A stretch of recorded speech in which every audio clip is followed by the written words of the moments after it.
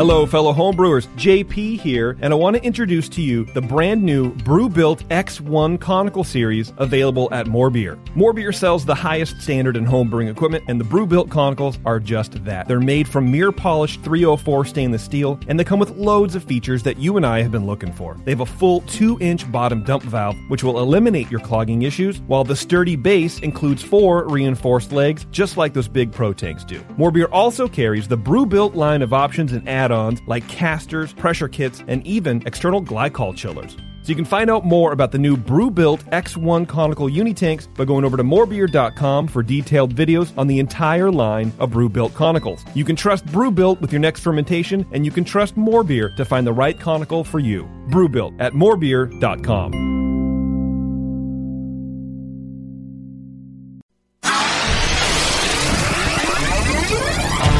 Great beer is about drinkability. Doesn't matter the style. You guys are like walking beer Wikipedia. That's the first time that you've ever accepted me as a person. Or you have a fermentation in your gut. I'm jet propelled at all times. How many guys do you think that you have the privilege to slap? Somebody who's never tasted a commercial example, and this is how you know everything about this beer? Please, you don't. I think that's bullshit. I think it's bullshit too. Wow. Are you guys going to arm wrestle? No. We're going to teabag fight. Yeah. You heard of Junkyard Wars? Can I get another high five, Beavis? Now, live from the Brewing Network studios in Northern California, this is the radio program for home brewers, craft brewers, beer lovers, and beer geeks. It's your only source for live beer radio that brings expert brewers together with, well, expert drinkers. This is the radio program with a head on it. This is The Session.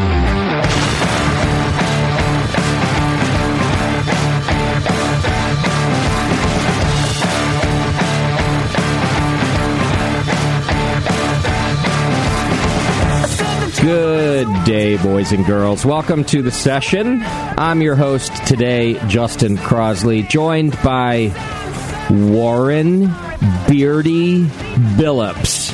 Oh, I didn't know who you were talking about at first. In the studio. Hi, Justin. Along with... What's your middle name? Lauren. Shimke. Kim Lauren Shimke. Kimberly Lauren Shimke. Hanging out in the studio with us today. Along with Beverly Bevo Moore. That's her middle name? People complain sometimes I don't introduce everybody. Close enough. So, it's Michelle. Michelle? It's a basic white girl middle name. Yeah, I wish you had never... I could have gone our whole life without knowing that was your middle name. I'm Beverly disappointed. Michelle Moore. You were already basic, and now... God, I want a pumpkin spice latte so bad. Yeah. All right. Well, that's our crew today. Yeah. Everyone else is either dead or just playing hooky. I don't know. We can only Maybe hope. dead. You know, it's like the more I care, I feel like when I don't care about the show, everyone gets all up in arms. They start caring about it. When I care, when I start to become present and care, everyone's like, sweet, we don't got to do shit. Right. Maybe that's what they do. They coast now. Yeah. It's coasting. Did you know that Dr. Homebrew has tagged the studio and there's a label on the back of your monitor now? Is there really? Yeah. Wow. Now I have to stare at it all show. Is it at least is it a good label, or is it Dr. Does it just say Dr. Homebrew? Yeah, it says Dr. Homebrew and has a bottle with a plus sign on it. Okay. Yeah. Oh, that's the Dr. Homebrew logo. Oh, is it this right here? Yep. Yeah, Oh. that's it. It's on your monitor. Did who printed Brian had those made from Grog Tag. Oh, I see. It's funny that our hosts have to have their own stickers made for the shows because I won't do it.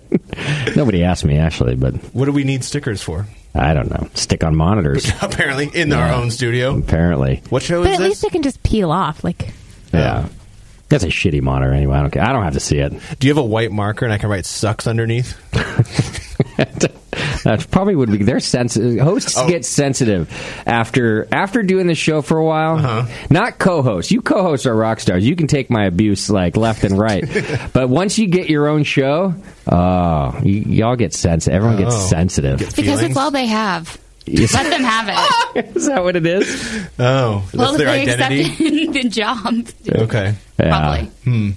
I just keep thinking they're going to make a fortune or something, and then you say one bad thing. Oh, there goes my retirement. you don't like Dr. Homebrew anymore? Why not? I thought we were friends. We're doing such a good job. Actually, Dr. Homebrew is doing a good job. They are. They got a little spike in listenership, though, when I co-hosted a couple shows. I noticed that. Of course they would. Took a look at the numbers, and by little spike, I mean big spike listenership when I took over JP's job at HomebrewCon. Some of us are born with bigger spikes than others. Yeah, but don't let that get out, because I don't want to have to do that regularly. No, I won't tell them. Yeah. We got a great show for you tonight. I'm excited about this. A new company out of New Zealand called Hop Revolution is going to be on the program. They are the proprietors of what is now the largest single hop farm in New Zealand, in the entire country of New Zealand, which I think fits like in Concord. Right, it's not a big country.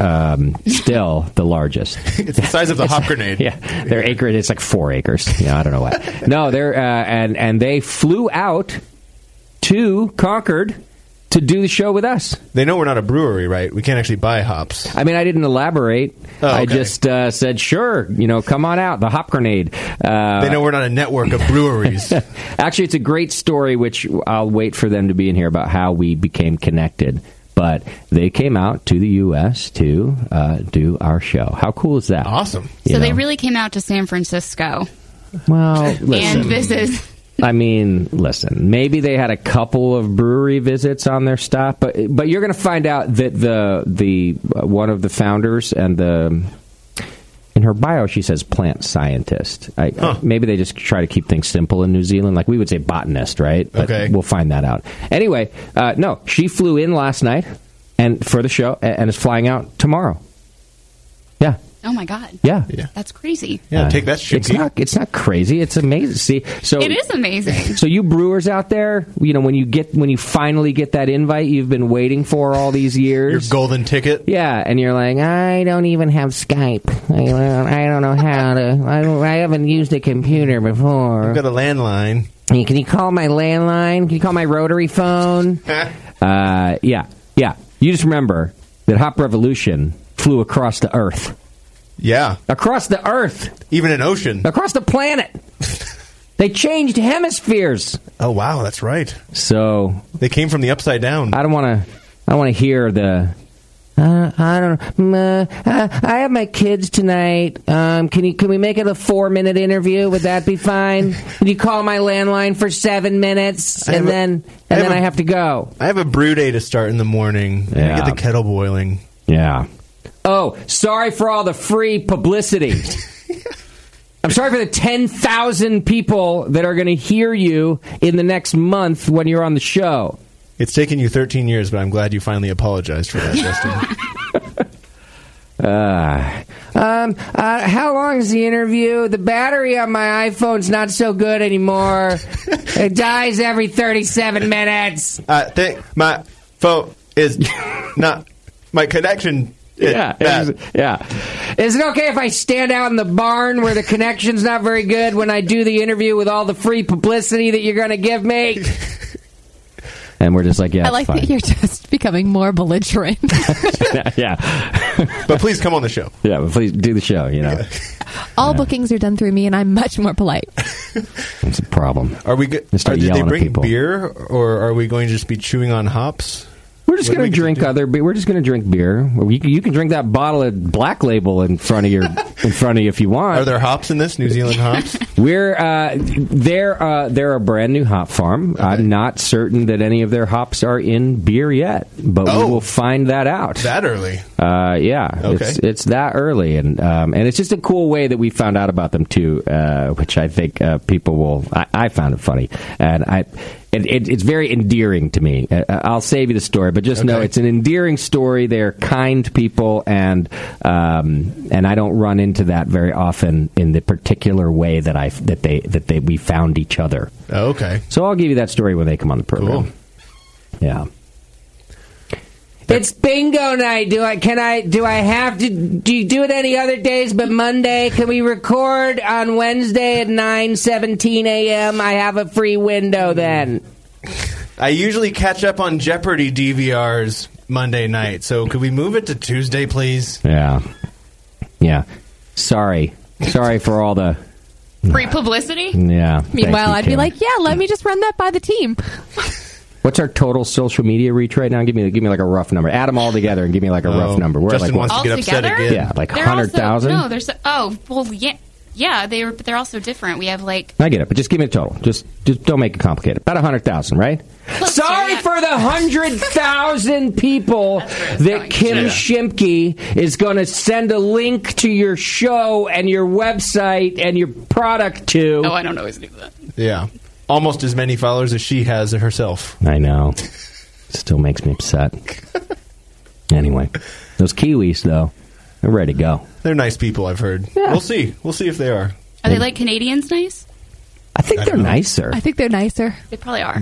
Which is hard to believe, right? I know some Canadians, and I think they're nicer.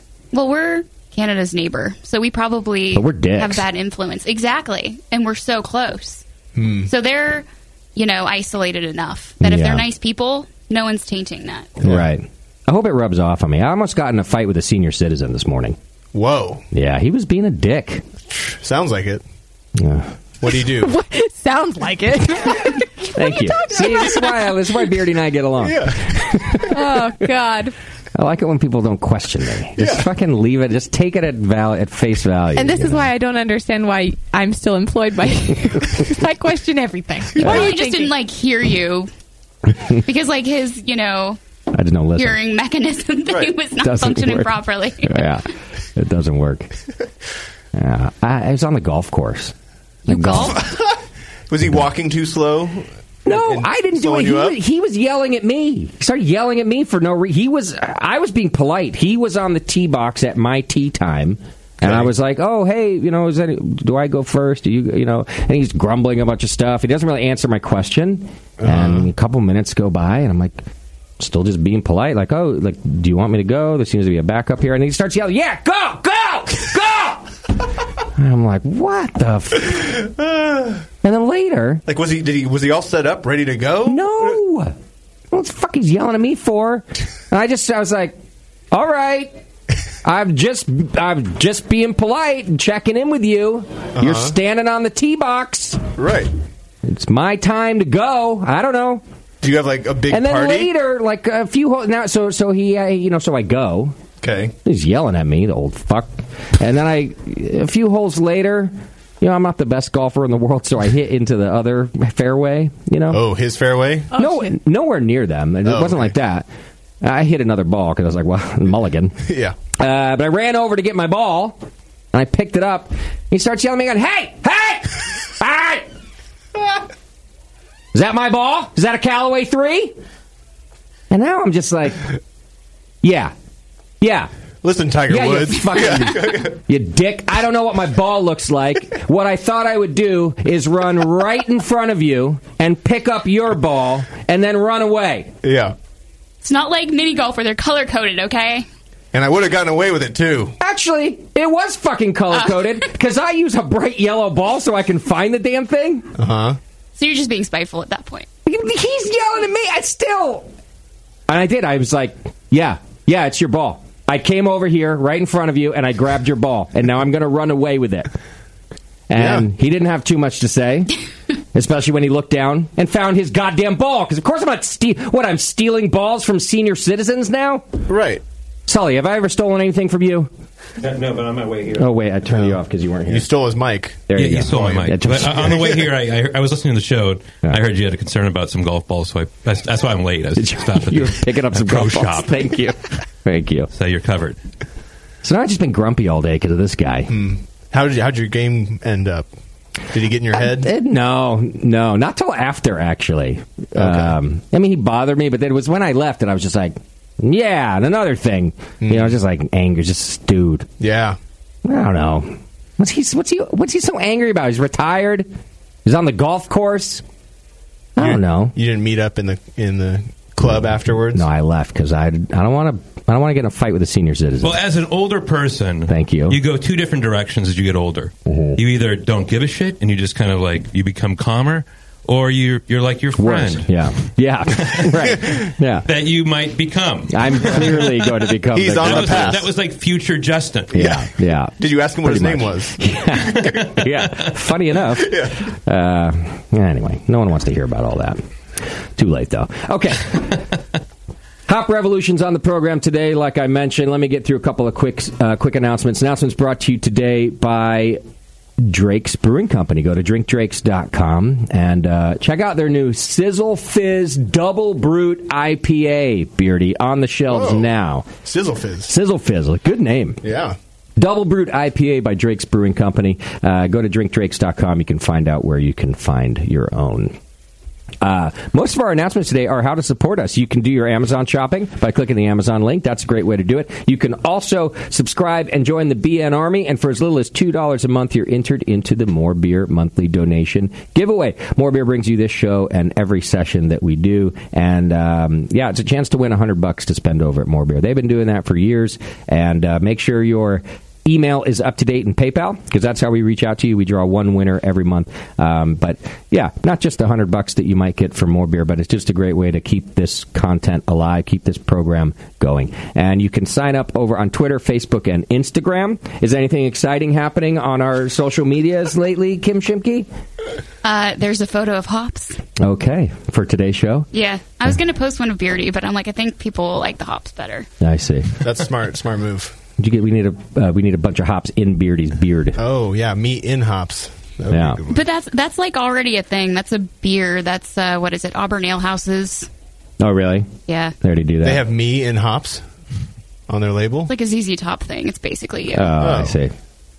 So I need to sue them. Have you done anything like unique or exciting or different on our social media recently? I give the people touching stories, like the one you told me.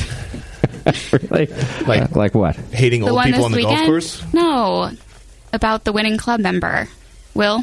Oh, did you put that out there? I did. That was a touching story. Yeah, it was. And you just sent me the link, and you said, "Here, give this a read." But I didn't really understand what the context was before I opened the link, and I made the mistake of reading it at work. Oh. And I'm like bawling. Oh no! At work. It was a nice story. Go over to. Is it on our Facebook page now? It's on Facebook. Yeah, it's Facebook, Twitter, and Instagram. And it's over. The story itself, the original story, is over at the Homebrewers Association, the American Homebrewers Association website, which is homebrewersassociation.org. And we did this nationwide competition, this club competition, where we teamed up with Melvin Brewing Company and More Beer.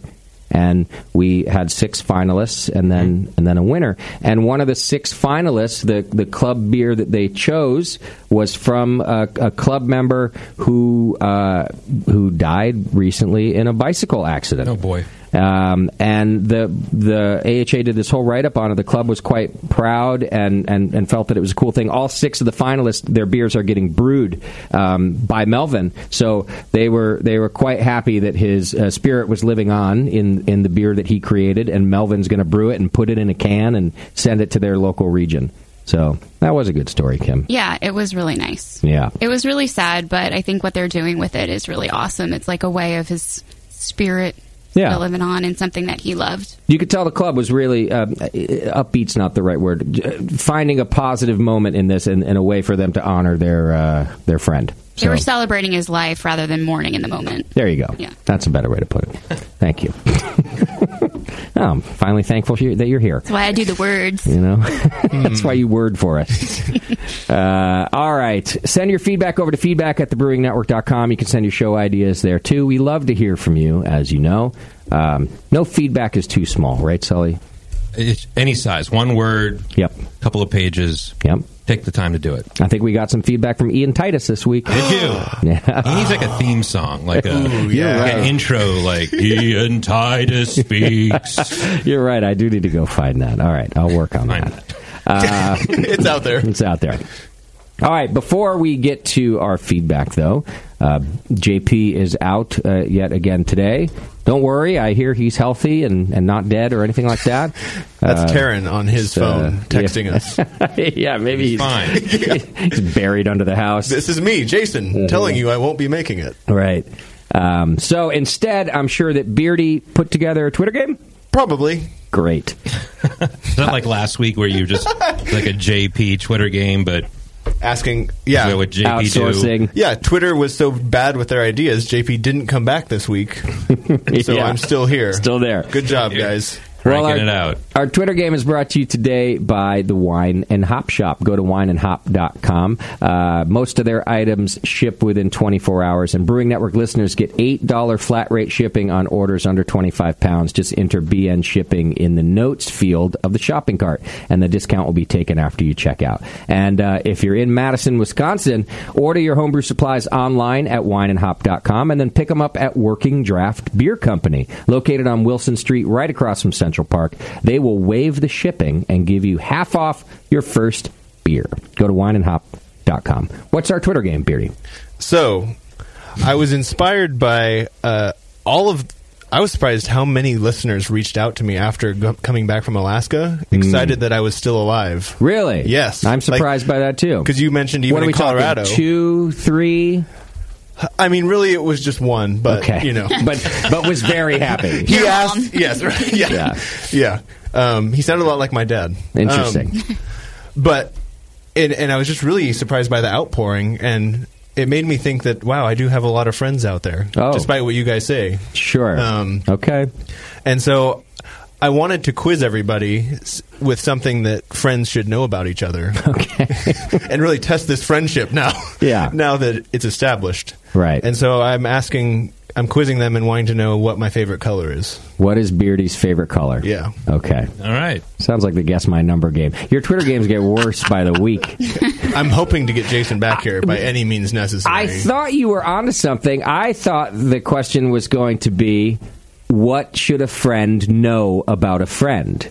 Because that's open to all sorts of things. Yeah, I was right? thinking that too. I was like, not just what's you didn't finish the sentence. Yeah, just what's. Did you already type it out and send it into? I can make it happen again if you want to edit it. I mean, I do feel like an amendment. If we just read a bunch of colors, yeah, it's going to be a one-word response. Hello. Oh, you're wrong. But what should a friend know about a friend? Would be, fine. Is that okay that we do that? Yeah. We edit your work? Also, fine. Aren't you colorblind? See, that's why I included it about me, because I thought that would open it to all of the shitty vision jokes and, this is a trick question and blah, blah, blah, blah, blah. I see. See, jokes aren't funny if you But have to I'm a friend, explain and I them. knew Right. that. Because Yeah. you guys are dumb and couldn't wait till the end of the show. Right. Yeah. Oh, you ruined the For all of that. Yeah. I mean, you could put them both out there. Say No, answer that's either question. too confusing. There's only 140 characters or however many there's on Okay. Twitter. All right. You're welcome for being a friend. Yeah. Fine. So what's the Twitter game, Justin? What should a friend know about a friend? Okay. Right? If they're really your friend. Yeah. I know some things about Sully. Sully's my friend. I'm Would not gonna you say that, what. Sully? Yeah, what are you going to... You're not I'm not going to say it on air. Yeah, don't say that, No, please. yeah. Yeah. Because I could do the same for you. And Because we're friends. we're friends. And that's why we're not going to say anything. 'Cause Right. We know something about each other. Right. Shimky, on the other hand, I don't even know her fucking name half the time. It's true. So I didn't know how to pronounce your last name until I heard it on the air here. I kept like, hey, Kim. I actually don't know how they know. I don't know that we ever talked about it. I thought it was or just if a we did, sneeze. how do you remember it? I have a feeling that it's not even, they're not even saying it correctly, and you just let this goof go on. right. So, Yeah. like your parents are listening, going like, what the hell is going on there? Oh, God, no. Shimky. Yeah. I don't tell them I'm on air, please. No. They don't need to hear this. They don't know you're on the Brewing Network even? No, they do. Okay. But they my dad, because he doesn't have an Instagram account, he actually logs on to a computer and Google searches the Brewing Network on Instagram. Right. Him on Instagram. I see. Yeah. All right. Okay, well, let's do a little bit of feedback. Feedback's brought to you today by the Beer Law Center. Of course, you can go to beerlawcenter.com, check it out. They do a great job protecting my trademark. They can do the same for you. Also, they can do brewery filings, especially if you're in North Carolina. You're going to want to check them out. They specialize in all legal things beer over at beerlawcenter.com. And tell John that we sent you. He's a good guy. All right. Clayton writes in. This is a little bit about it's not much to this. It's a little bit about my Rolling Stones concert story last week. And he just kind of says, you were talking about going to a Rolling Stones concert last episode. I, too, have been to a Stones concert. I was 8 in 1988. and I wanted to see Guns N' Roses. Living Colour opened. Anybody else remember Living Colour besides me? Yeah, I remember that. Yeah, not the show, although I remember that as well, but the band. Didn't mean much because I was 8, and Living Colour wasn't cool among my very discerning peers. Anyway, eventually I fell asleep, and then I woke up during Honky Tonk Woman, and there were very large blow-up women on stage. I do remember being there, nothing else too specific. Didn't get a T-shirt because I didn't do my homework before the show. Was bummed about the shirt. I still remember it 31 years later, but not bummed enough because I still didn't do any homework for another 10 years. Then, it's more commentary. Sully talked about no one wanting to see Prince at his Rolling Stone concert. And that reminded me that folks went to Black Sabbath concert and the Ramones got bottles thrown at them. More commentary. I think that happens all the time with that band, though. And, yeah. And then finally he gets to a question, how many bands have we all seen before we gave a care? I never saw a band before I gave a care. My first concert was Poison and Lita Ford, and I was a little, 9-year-old metalhead, so I was stoked about it. And I don't think I really went to any concerts before that. I think for me, I saw actually at the Concord Pavilion here locally. Oh, yeah. I saw this band. Have you heard of Hootie and the Blowfish? I've heard of Hootie. Okay. Yeah. And there was a band called Bella Fleck and the Flecktones that opened for them. Also remember. And I had not heard about them, or didn't know anything about them. Before, and saw them, and they blew those guys away. Oh, it was yeah. like a jazz musicians, before. Little these jam guys bandy playing, jazz, yep. So that was great. Actually pronounced Bela Fleck and the Flecktones, and I just saw them 2 months ago, and they're fucking Hi, I'm incredible. Bevo. I'm the fan club president. I've never heard it said like really? that. Did they say that on stage? That's the guy's name. His name is Bela. Oh, it's a dumb It's name. spelled Bella, but it's pronounced Really? Bela. I see. Yeah, everyone's always says Bella. I'm glad I Fleck. listened to the Brewing Network. Yeah. Right. Anybody else go, like their parents dragged them to a show when they were too young to even know what it was? My very first concert was the American Idol tour. Oh, God. And it was amazing. You are so young. I might have you beat. I wanted to see No Doubt as my first concert, and my dad thought it would course you get did. too rowdy. And so I couldn't go. Wow. So it was Backstreet Boys, Okay. and they were Oh my God, incredible. I love you. I would still see them today. Wow. They're playing in Vegas. Yeah, but So, they're yeah, like you can. $300 tickets. Yeah. Ooh, Girls Weekend. Done. Okay. Okay. My first concert was a Christian concert. Of course it was. Aw. DC Talk. Okay. Yeah. I think I've heard of them. Yeah, you're not missing anything. Yeah. So my first concert, now that I understand what was the your question first? because I'm older and I ran here. Yeah. I saw, actually, I don't know if it was a concert. I saw it down at Universal Amphitheater when it was an outdoor pavilion, and I saw Steve Martin.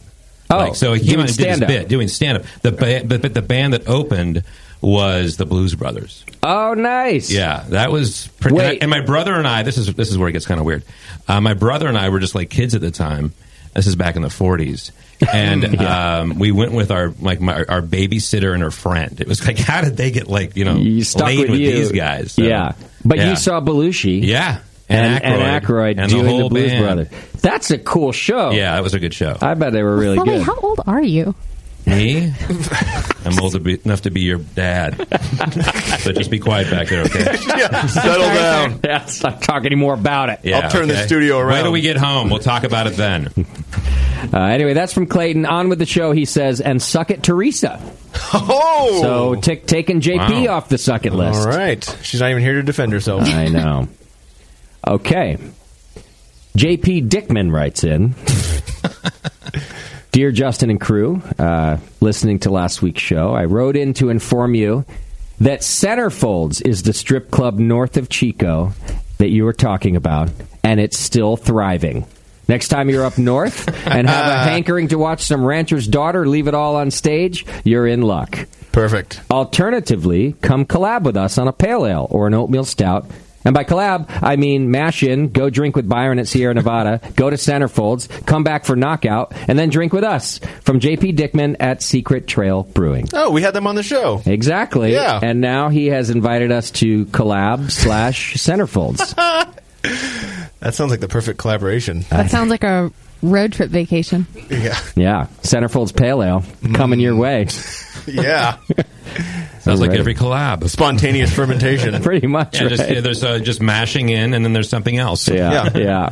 This is the best something else in between. Yeah. All right, Daniel writes in, and he has written his email in sections. I like the organization. The first section is called Background. Wow. First, I'm a little drunk. Great way to start. Good background. I like it. Yeah. Good background. It's a good intro. Second, I'm a few weeks behind on the session, but was just listening to feedback following the Toasted Oak Brewing show where a listener shitted all over JP. That's his use of shitted, not mine. Shitted. I did want to say that I did not get the impression from listening to that show. I have in the past been a little uncomfortable with JP and his sometimes off sense of humor, but I did not feel that way at all during that episode. I have been listening to the BN for 10 years, and I really think that JP has developed significantly as a radio host. Also, he can come across as a bit of a dick on air. But the few times I've met him in person, he's been a reasonably decent human being. It's worth noting that JP curates the feedback, just so you know. Oh, he totally knows, yeah. Okay, overall feedback. The session, though going on for over a decade now, has still remained one of my favorite radio shows to listen to. That said, it's so much better with both Justin and JP in-house. I don't want to take away from JP's improvements over the years as a lead host, but there's definitely something about the chemistry on the show when you're both there. And finally, category key point. Whoa. So we have to pay attention now. Yeah. I'm a little drunk. I've got a pretty shitty family situation. I listen to the session mostly for entertainment, slightly to learn something new. Those roles have changed over the years, and I think you're doing a great job in keeping the material going and relevant to the industry today. Keep up the good work. From Daniel. All right. Well, thank you, Daniel. I'm glad we can entertain. Sorry about the family situation. Yeah. That was an interesting mention, though. Yeah. Like it just little drop was thrown in there. Yeah. Yeah. He's a little drunk. That might be a cry for help. I do that when I'm a little drunk, too. Yeah, I'm like, overshare. And by the way, this awful thing happened. Right. Can I have another beer, please? That's right. Yeah. All right, and finally, Ian Titus writes in. Yay. My server has tits and an Adam's apple. Society is bullshit. Sincerely, Ian Titus. Once again, just a couple of sentences. Not too much, not too little. He's still got it. Wow. Paints the whole picture. Yeah. I swear to God, this guy should come out with his own line of fortune cookies. Yeah. Brevity is his strong suit. It is. It is. Thank you, Ian, for brightening our day in the way that you do. Okay, how about this? Let's take ourselves a little break. And when we come back, we're going to be speaking to Hop Revolution on the program, which I'm excited about. They're nice people. We're going to learn all about new hops, New Hop Farm, the biggest one ever in New Zealand, when we come back right after this.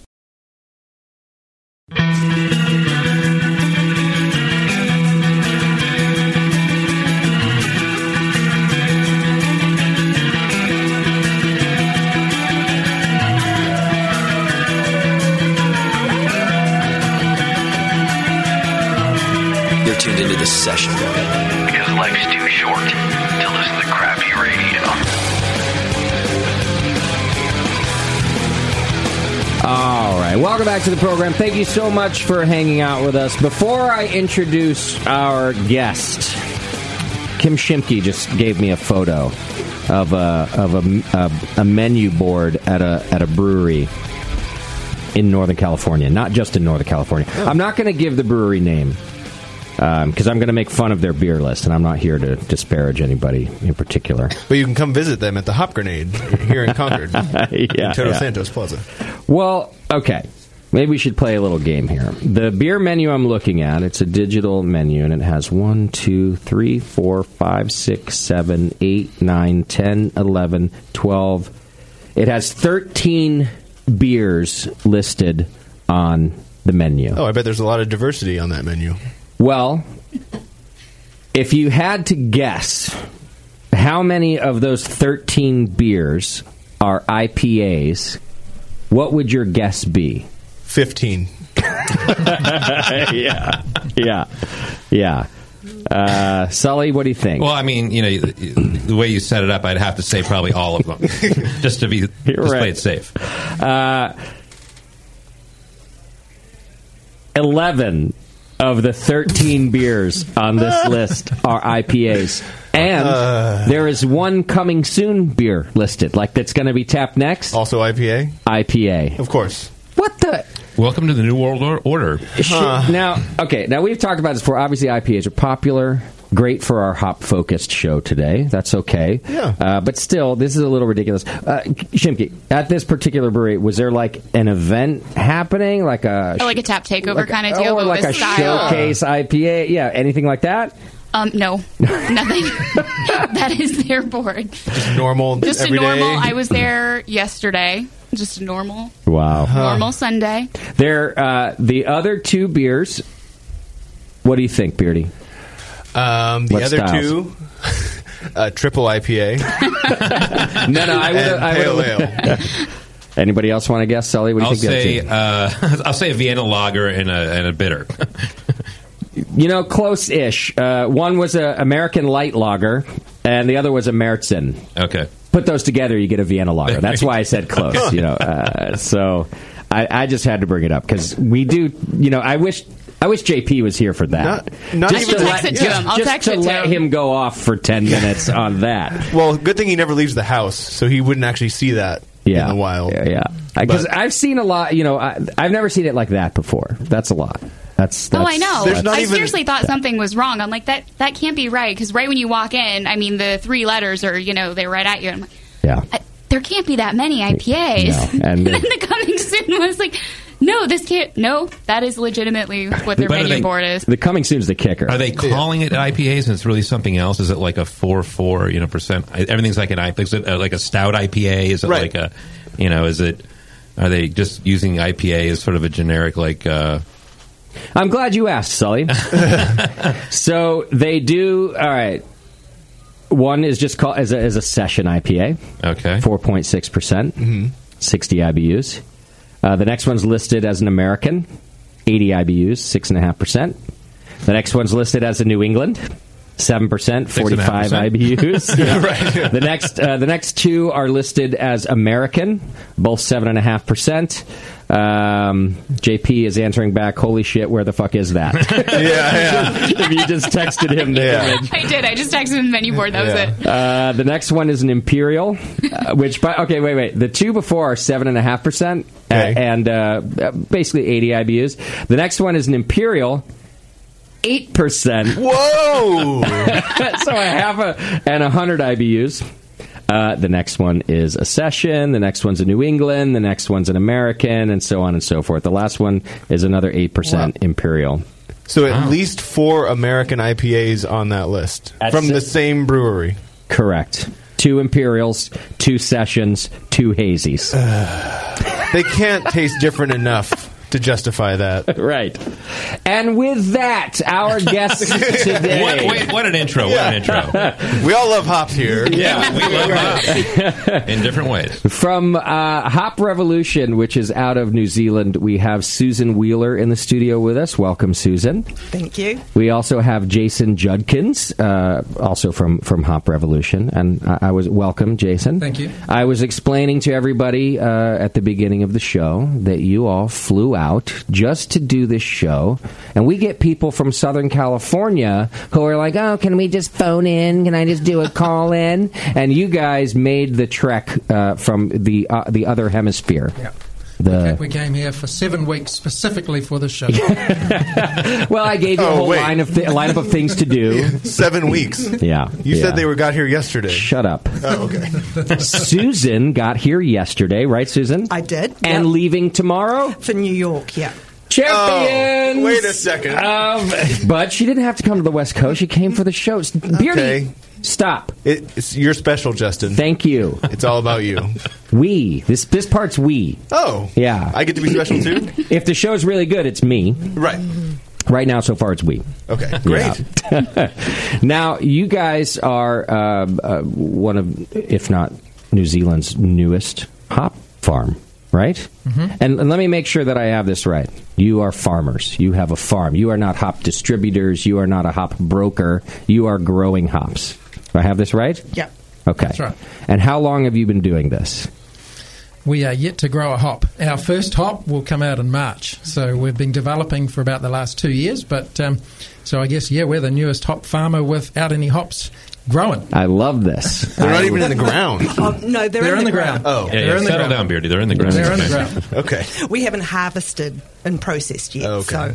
But when you say in development for 2 years, what does that mean? Does that mean you still have grown some plants? You're getting your varietals down. What is 2 years of processing? Well, the funny thing is, Hop Revolution actually goes back close on 5 years now. So it started as a research project. All I wanted to do is, my background, I'm a scientist, a plant scientist, and I used to work in the wine industry.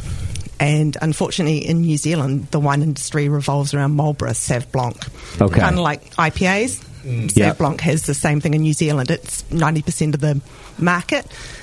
And as a scientist, that's really boring. I didn't want to study it.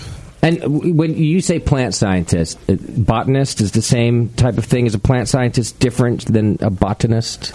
Yeah, so I actually did a PhD in molecular biology and viticulture. Look at the big brain on Susan. I like this. You're like the smartest person in this room. Obviously. Which, by the way, the bar was low. Yeah, yes. Exactly. But you overshot it by a lot. Yeah, that was a moonshot, Susan. Thank you for that, Susan. So you were a little bored with the wine industry, though. But I like to drink and I like to grow plants. So hops was a natural progression for me to move into. Okay. And originally what I wanted to do was look at diversifying the growing regions in New Zealand for hops. So all the commercial hop farms are in a very small geographical area outside of Nelson, Motueka. Mm-hmm. And I wanted to see what flavours would happen if I grew the varieties in different areas. I see. And so we started trials, and it was really exciting. It was a fun research project to do. And then on the journey, it became apparent that it was much more a commercial endeavour that we could get into. So originally I wanted, a 10-acre farm to grow some hops for my brewer mates in New Zealand. And then on the journey, I connected with people that opened my eyes to what we could do commercially. Sure. And that came from American brewers who told me of their unmet demands. It came from New Zealand brewers who they needed more. And then it just came from people who could help me on my journey who were experienced in other horticultural industries. I love this. So you felt this sort of push behind you that, hey, this is not just research, this is a thing. Yeah. And there's not a lot of hop-growing regions on the planet. It's certainly not concentrated ones, right? Of course, we have the Washington region in the U.S., Yakima, Germans, right? Czech, and New Zealand? I guess there's England, of course. And Australia. And so, the funny thing is sort of when you look at where hops do grow and you compare other crops, the same crops that Yakima's good for, apples, grapes, berries, that's what grows well in New Zealand in more regions than just Nelson. I see. Okay. Now, in the history of this show, we have, I won't say we've heard a lot about New Zealand hops, but we've heard about New Zealand hops. We've talked about them with brewers who have used them. I think they came up quite a bit in our early years when it came to organic hops. And if I remember right, I haven't even spoken to you guys about this, but if I remember right, by law, New Zealand hops, at least at the time, I don't know if it's the same, had to be organic. That was you guys don't even call them organic. You just call it growing shit without stuff on it. That's what it says on the label, growing shit. Yeah. So New Zealand was lucky because obviously hops aren't native to New Zealand. So the varieties that we grow have no disease resistance. So we don't have powdery, we don't have downy, we don't have black spot. So a lot of the things that make hop growing difficult for an American hop grower, we don't have to worry about. Wow. Which makes us very lucky. And it means that we can focus on stuff like not spraying pesticides and fungicides throughout the growing season. Yeah. How do you prevent that? Shouldn't that be a concern? Don't invite Americans to your hop farm. Oh, right. We do have very strict biosecurity rules, and you're right. So with us, when we go back to New Zealand, none of us are allowed to wear our clothes back on the farm. We have to dispose of them. Yeah. That's just a rule we have. The same when we have people from America visit the farms, we make sure that we give them boots and we have disinfectant and stuff like that. That's really smart. Because that's serious, because you are very lucky and no one wants to be the one to screw that up. Right. do not invite the Brewing Network to New Zealand. We're just good You at want to screwing. infect the fields. It'll be the whole You can't. country. Right. It'll be a Pressure mess. washers won't be enough. That's all right. We'll just spray you down before you come on farm. Good call. Good call. Let's get that on video. The hosing down area. Well, let me back up for just a second because I want to talk about how we met. And I like this story because Jason, you're the CEO of Hop Revolution. Jason reached out to me and said, hey, we have this new company and we have what we think is a really cool logo. And we didn't know about you, but we did some research and we found out about you. And I want you to take a look at the logo, and I hope maybe it's different enough and that it's okay. And will you take a look? And he sends me a logo with a variation of a hop grenade on it. And immediately I'm like, I write back. First of all, Jason, did you write back like a couple of them and you kept deleting and you were like, this is way too hard? Because you probably went to the deep end of the pool, I can imagine. Fuck off! Get your own logo. I'm like cursing the whole country. I can't do that. Delete. They seem like nice people. I'd like you to meet my friend John at the Beer Law Center. It took me 7 days. Actually, the first thing I wrote back was, I said, well, Jason, first of all, it is very kind of you to even have reached out like this, because most often what happens is that either people know about it and don't care, or didn't even bother to do a Google search of any kind, and I find out about it much later, and then it's a whole thing, and it becomes increasingly difficult. So first, I just thanked you for even being that nice, and then, of course, secondly, unfortunately, all the hop grenades belong to me, and I can't, because it dilutes and it's a whole thing, and I hate sending that email, that part of it, of course. And so I'm always worried about the answer back. And Jason writes back, understood. Yeah. No problem. We're gonna work on another logo, and I'll send that to you. And I'm like, well, you don't even have to do that. Like, just don't use. I don't have to see it. But ended up coming up with a killer logo. And as he sends it back, he said, this is our logo. What do you think? I said, I think that's a great logo. No problem here. And Jason goes on to say, and by the way, now that we've met, can we talk? Can we hang out? Can we have some beer together? Can we work together? You turn the page. Whoa. And nobody ever does that. I'm in the middle of a lawsuit right now because of these things happening. And you two are the first to just be so nice about it. I don't know if that's a Kiwi thing. I think it's a Kiwi thing. But, we're reaching out with fingers crossed. So back in the office when I sent that email to you, it was about, hey, we'll meet up with CBC and Susan and I will schmooze them and we'll get them over. Then he sent back the email saying, mate, I've been defending this for 17 years. Every month I've been defending it and I've got to keep it clean. So we thought, let's try and turn this into a friendship, because we didn't have many friends up here. We're only just starting out. So we thought we'd give it a go. But we'd still printed some gear, so we had 2 boxes of hats and T-shirts with the Hop Grenade logo. So they're all gone now, but here's a couple that we brought up for you just for fun. I didn't even notice the NZ on this. I thought it was just another a new Hop Grenade hat from the BN. Have you got my camera on there, Beav? Yeah. And then even with this, Jason's like, well, we already had some merch done, but don't worry, we'll destroy it. And I'm like, you don't have to. That's okay. You don't have to destroy. I just picture a bonfire out of or it's going to the losing NFL team. Right, yes. Stuff. Yeah. They had them printed anyway. But we have the last pieces now, right? You got the last 2. Wow. So I've got a shirt and I got a hat, and you even got the right size. Yep. Thanks for not thinking I'm a big fatty on the air. And I'm going to wear it. I love it. Yeah. So I just thought it was a very cool way that we met, and that just doesn't happen that often. I'm not saying that everybody's a dick once they find out we have the logo, but nobody ever reaches out and says, what do you think of this? So I'm kind good on you. That's awesome. But I'm curious, did you see their logo and decide we'll do a variation of it? It was just you just kind of came up in your own space and What was interesting in this is we've got some designers in New Zealand, Paul and Paula Dashwood, and they're a lovely couple, work from home. And they were doing our design, and I went round to their house when they presented it to Susan and I, and we're sitting there, and they're going, we've got this great concept, make it edgy, this is what we could do, this hop. And, it looks kind of like a grenade, but isn't that cool with the revolution thing? Uh-huh. They were so sincere about it. And then when we came back and said, look, there's there's this potential issue up in the States. We're going to reach out to Justin and see what he thinks. They were heartbroken. Oh, no. They were absolutely heartbroken. Yeah, but you know what? We reflect on it, and it's been a good journey. You know, it was good. We're really pleased with what we ended up with. Good. We're pleased to make the relationship here. And you've got an unofficial office down in Nelson when you turn up. I love it so much. You're saying, though, that your logo's better than his hop. Yeah. That's what I'm hearing. Right. I mean, you're done That's it. Well, and here's what I do think that oftentimes when the hop grenade even gets used here, it's not that somebody saw mine and took it. I think it's...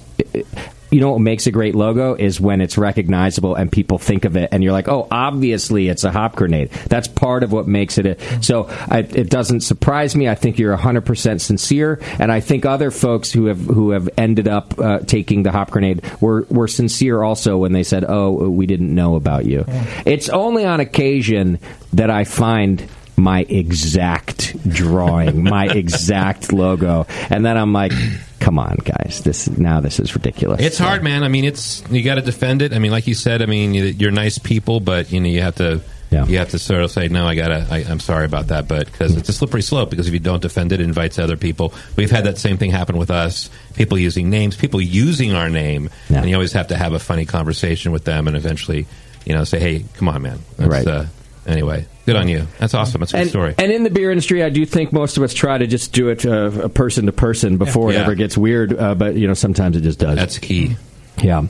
Okay. So anyhow, fast forward. Now we get to know you, and I'm also happy about that. So let me ask a little bit just about hops in the country of New Zealand. If I could get just a little history there. I mean, does New Zealand have a long history of growing hops, just like England, for example? Yeah. So I mean, when you look back in New Zealand's history, obviously we were settled by a lot of European settlers around the 1850s to late 1890s. Okay. And when you're travelling halfway across the world, you want to be self-sufficient.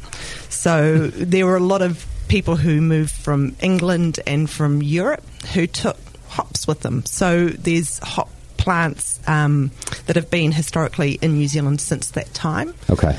The industry sort of became an industry probably in about the 1930s where growers started growing commercially to sell to big breweries. And so the industry was probably domestic right up until, the early 90s. Most of the hops would have stayed in New Zealand for New Zealand breweries. And for what we would call macro breweries, big, large breweries, which is what, like VB? Oh, that's Australian. Wow. Oh, my God. Damn it. What's a big New Zealand brewery? We have a Lion and DB are the two big breweries. I was close. They were letters. Yeah, thank you. Yeah. So, I mean, up until the early 80s, they brewed all the beer in New Zealand. Is that right? Yeah. Okay, and then what happens in the early 80s? Well, that's when a person who is associated with Hop Revolution came along. So Terry McCashin in New Zealand, he was famous to begin with because he was an All Black, which is a rugby player, which in New Zealand is obviously a big thing. Can I ask a dumb question? You don't like All Black doesn't mean like a black person. Sorry, it's the I name. don't know it's the name of our national team. Our rugby team. Just checking. I don't know. Yeah. Every New Zealand listener we have right now is like, fucking Justin. Come on. Are the Oakland Raiders Raiders? Are they actually Raiders? Is that what they did before? I mean, the 49ers clearly mined for gold. I don't know what an All Black is. The uniform was all black. It was a very original name. Okay. So Terry was a publican. So he ran, a small pub that sold obviously Lion and DB's beer, and he then decided that he was going to set up New Zealand's first independent brewery. Nice. Yeah. So that was back in the early 80s, and a lot of us who sort of moved from drinking mass beer that your parents might have drunk would move to Max, which was, Terry's beer. His label is what I drank through my uni days. Okay. And then give us an idea of the size, because if he's kind of the first craft brewer, you can do it in hectoliters. Sully will convert it for me. I can't do that.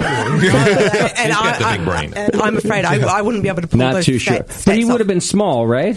Very small. Okay. Very small. And so, probably similar to a lot of people here in America, you know, when you're trying to crack into what was then, you know, a very difficult industry to crack into. He had trouble, you know, getting a license from the government to be able to, you know, brew beer and do all of that.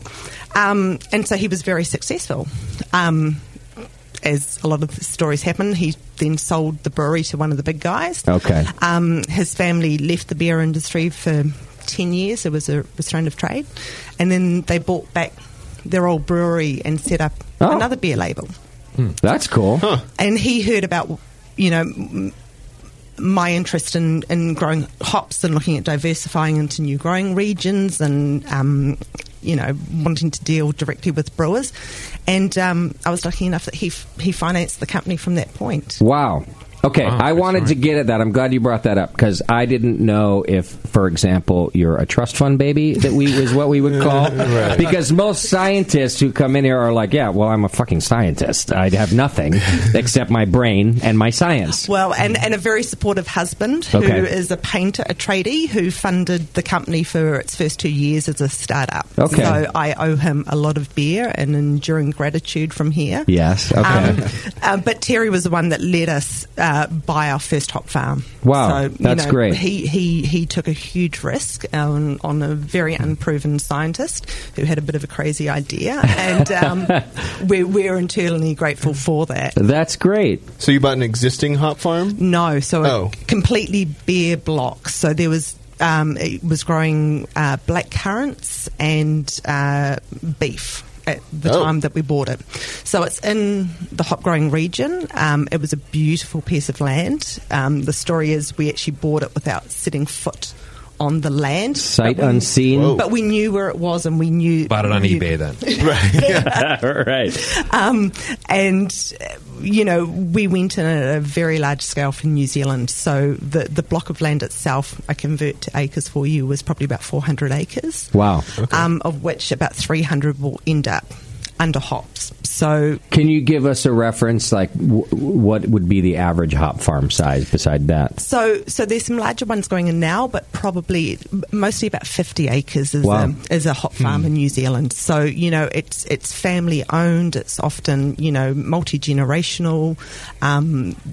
They've got, you know, their processing on site, their harvesters on site.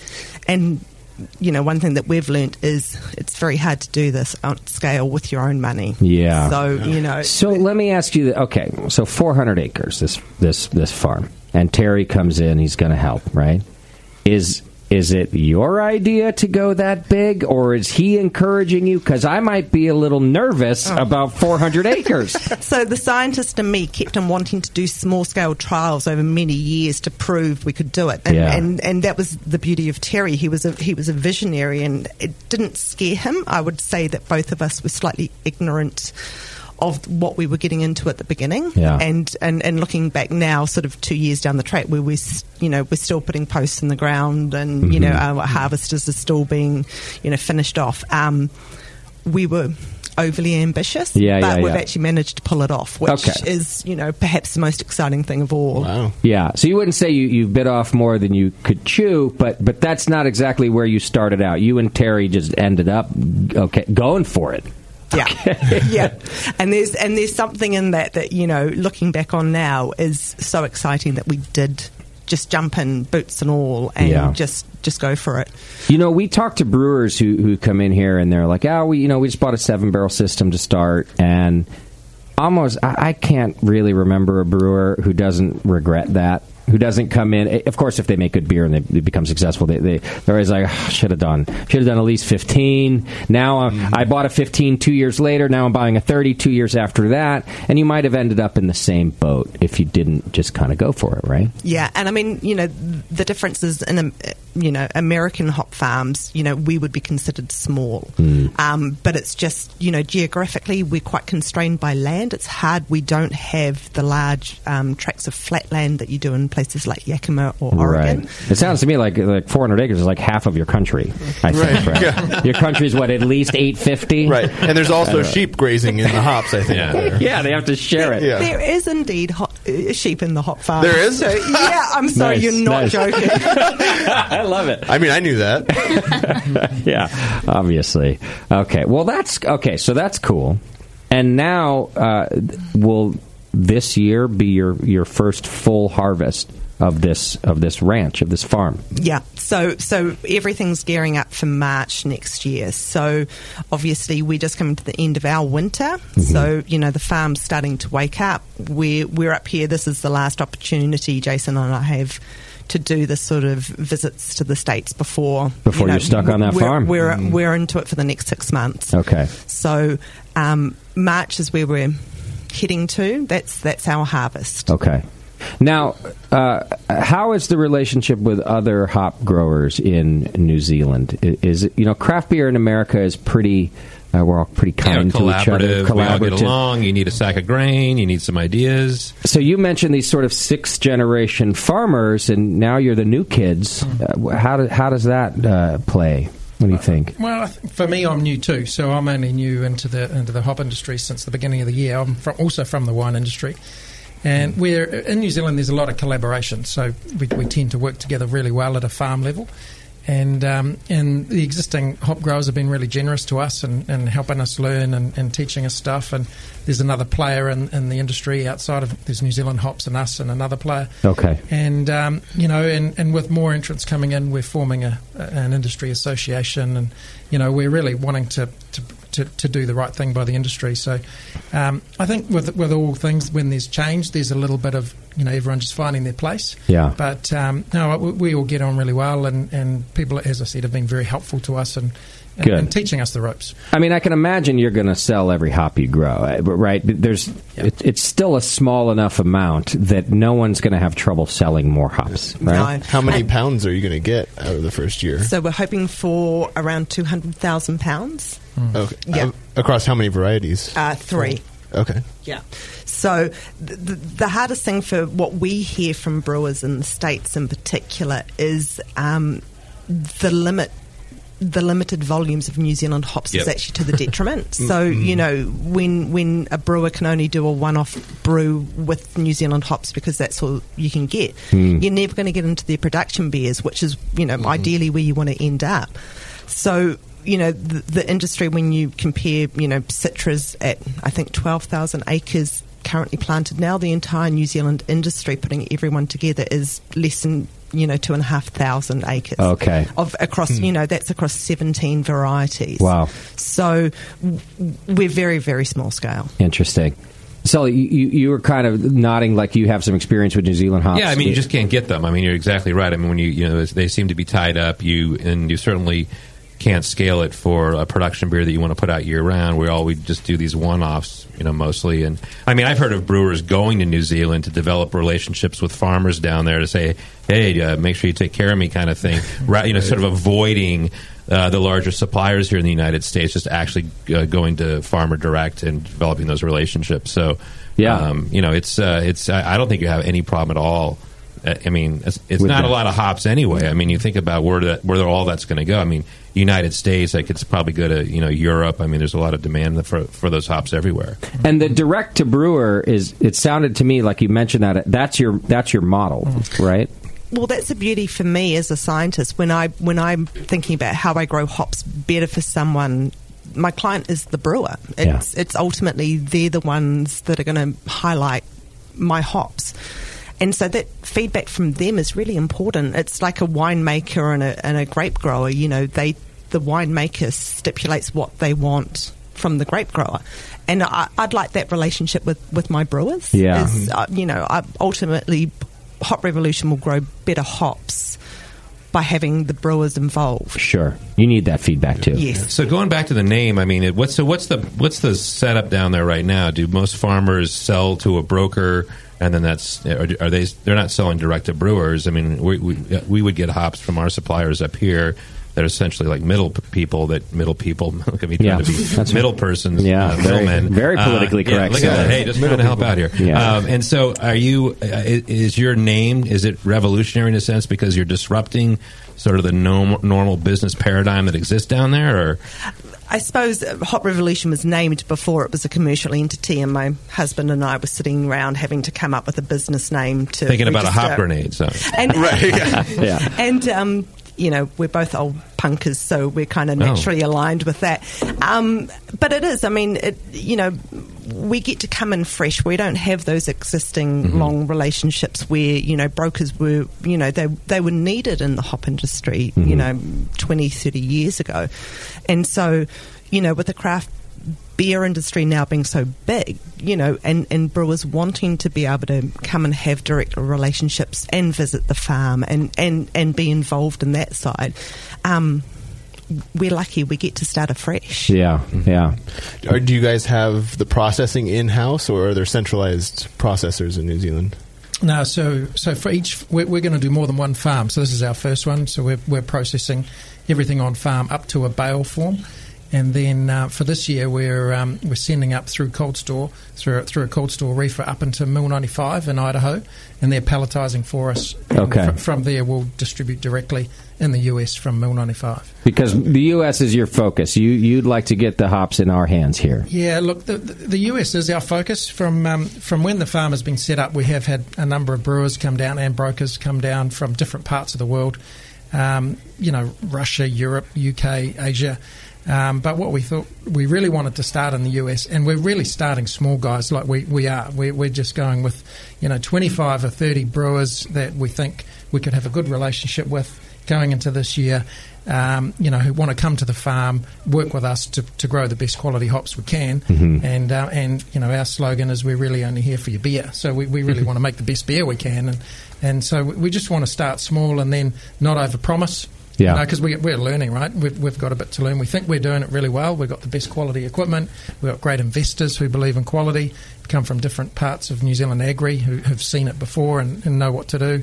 And, we're getting in the best people we can. But, we're going to make mistakes on this journey, and we've got a lot to learn. We're not a sixth-generation hop grower. Yeah. We're not here to say we've got the best hops, but what we are here to say is we think, we can achieve, aim for the stars and we'll get to the moon, that type of concept. So, well, now I want to follow along this whole journey, especially if you're willing to make mistakes, talk about mistakes. Now I want to keep checking in and just finding out what is happening as is.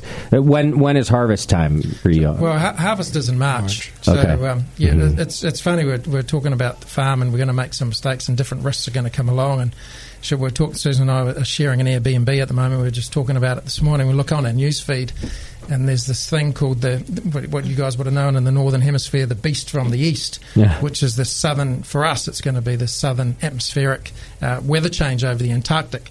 So looking at it, what they're forecasting is 25 to 40 degree centigrade, which I'm not sure what that is in Fahrenheit. Temperature changes. Too hot. Temperature changes over the Antarctic in the next couple of weeks, which is that warm air is going to push the cold air out, which is going to push a whole lot of cold air out into the Pacific. Okay. And which will mean September, October, we could have a higher rate of frosting. So we're looking at this. We've got a few 100,000 of I'm afraid of for you, plants. Right? Yeah. And, so we're looking at that, going, hey, there's going to be some challenges here, but we do have some challenges in front of us, but it's really exciting. Sure. Normally, what kind of latitude is comparable? Are you more like at Oregon level or Washington level for a growing region? More like Oregon. Okay. Yeah. More like so Oregon. Higher rainfall. So we, naturally have higher rain through summer, and not quite as hot, obviously, as Yakima. So the rain's good, right? Rain is good. Okay. Because hops are just thirsty, right? Yeah. It's weird to me about Yakima because it's kind of desert with the heat, but they're just pumping in a ton of water. Right. Because they just need tons of water, right? Okay. And I imagine your typical humidity is probably higher than where the growing regions are here in the US. And that's going to be one of the interesting things for us when we come to doing our processing and having to have hops, dried to a certain level. We're trying to work out how quickly we can get them into, a temperature and humidity controlled environment. Otherwise, they'll just suck water from the air. Yeah. Sure. Yeah. Ooh. Our Tapawera farm. Tapawera is a little tiny town actually between Nelson and Motueka. So in the hop growing area, if you can picture it, it's on a river plain, so there's a really beautiful river right beside it, and it's surrounded by mountains. So it's got its own microclimate there. Great for water supply. It's a very well watered property. Okay. Very cold nights, really hot days. So I see. It's a good area for hop growing and other crops, to be honest. Sounds beautiful. Yeah. What do you have in the ground? What kind of varietals? So we're really focused, obviously, on Nelson Savin. So that's our that's almost half the farm. Then Rewaka and Motueka. We've got a small amount of an older New Zealand variety called Pacific Sunrise, which was in the market probably 10, 15 years ago, but was quite challenging to grow. So we're hoping with some of the new technologies, with harvesters and that, we'll be able to grow that more successfully. Okay. But we've really been brewer-led. So over the years, talking to brewers, those same three varieties just come up time and time again. So, and from American brewers too, that's what they keep asking for here? Very much so. Yeah, and New Zealand brewers too. I mean, New Zealand brewers themselves, a lot of them are struggling to get the Rewaka that they would like. And so that's actually what's happened, is the New Zealand brewers get to call the Rewaka before the Americans. So they take pretty much most of the current supply. Got it. I'm a little surprised to hear Nelson, and only because I just hear mixed reviews about it from brewers. It's one of those, I feel like, love it or hate it hops. Yeah, very distinctive. I love it. In fact, from the very first beer I had with it, I was like, oh, this hop is going to take off in America. And it really didn't. It's sort of like it's a boutique hop. And anytime I see a Nelson beer on in the U.S., I order it every time. Well, it's because you can't get it. And maybe, that too.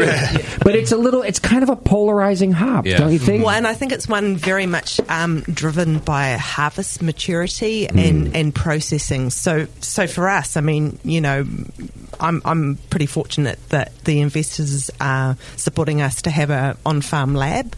So we're going to have, a large amount of science that we're going to do during the harvest windows to figure out, what flavour profiles we get from Nelson, from an early pick, right, from a particular block. And that's where working with brewers and showing them what the hop looks like from different sites and from different, harvest maturities. Sure. It's going to be really exciting to figure out what flavours they do or don't like. That's really interesting that when you're going to actually harvest it, because I was talking to a hop farmer up in Yakima, and he was saying all hops go to garlic at some point. And so, maybe your a typical Nelson hop is, it was certainly going to have a lot of variety. And working with a supplier is like, well, what do you, or a brewer, excuse me, like what do you like? What aspect of this hop do you like? Yeah, I mean, I'm just really intrigued with the idea of, presenting, brewers with the same hop and seeing what they do with it, because to me it's an ingredient. So I can do so much on the farm, but then I could give that same lot of hops to 10 different brewers and you will make 10 different beers out of it. Yeah.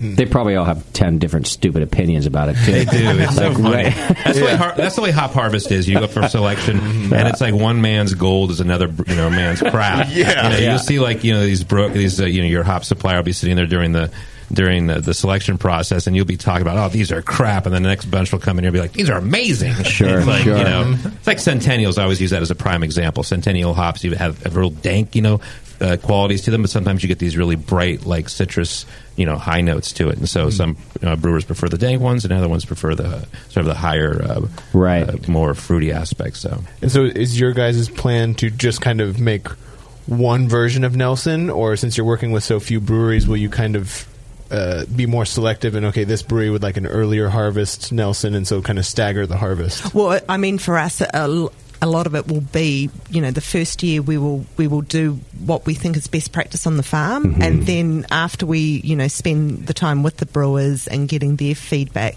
that's going to then influence on-farm practices for the following years. Yeah. Well, and even if you guys end up with more acreage or more varieties too, I've been learning from talking to farmers recently too, that some farmers will pick varieties based on their harvest time, because if everything has to be harvested at the same time, you don't have enough equipment for that. So you start to even plant and choose your varieties based on the amount of equipment you have, the amount of labor that you have, and you end up having to pick that way too.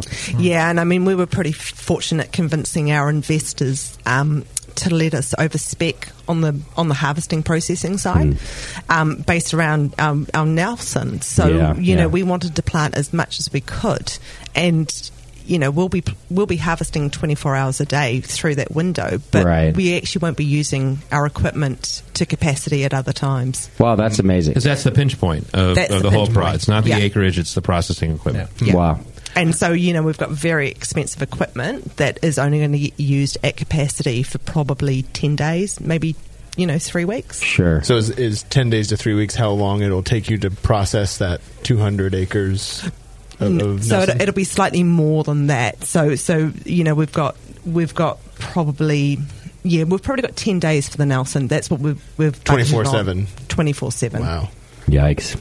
I don't want to be around during that. That's a lot of overtime. I don't want to hang out with you during that time, Susan. I feel like it's going to be a very stressful time. We're on the farm. I do a lot of me Susan on the farm, but we've got an amazing team down there. We've got farm managers. We've got a permanent crew. We'll be looking at harvest crews. I kind of swan in and do the science side, and then swan out and leave a list of chores for others. Smart.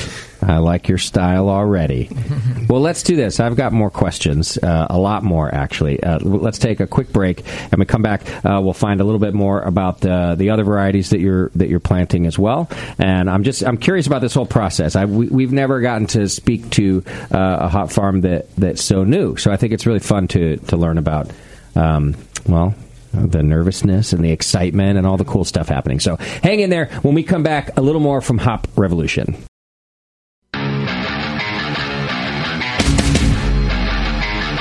Hey motherfuckers, this is Doug from fucking Society. You're listening to The Session on the fucking Brewing Network.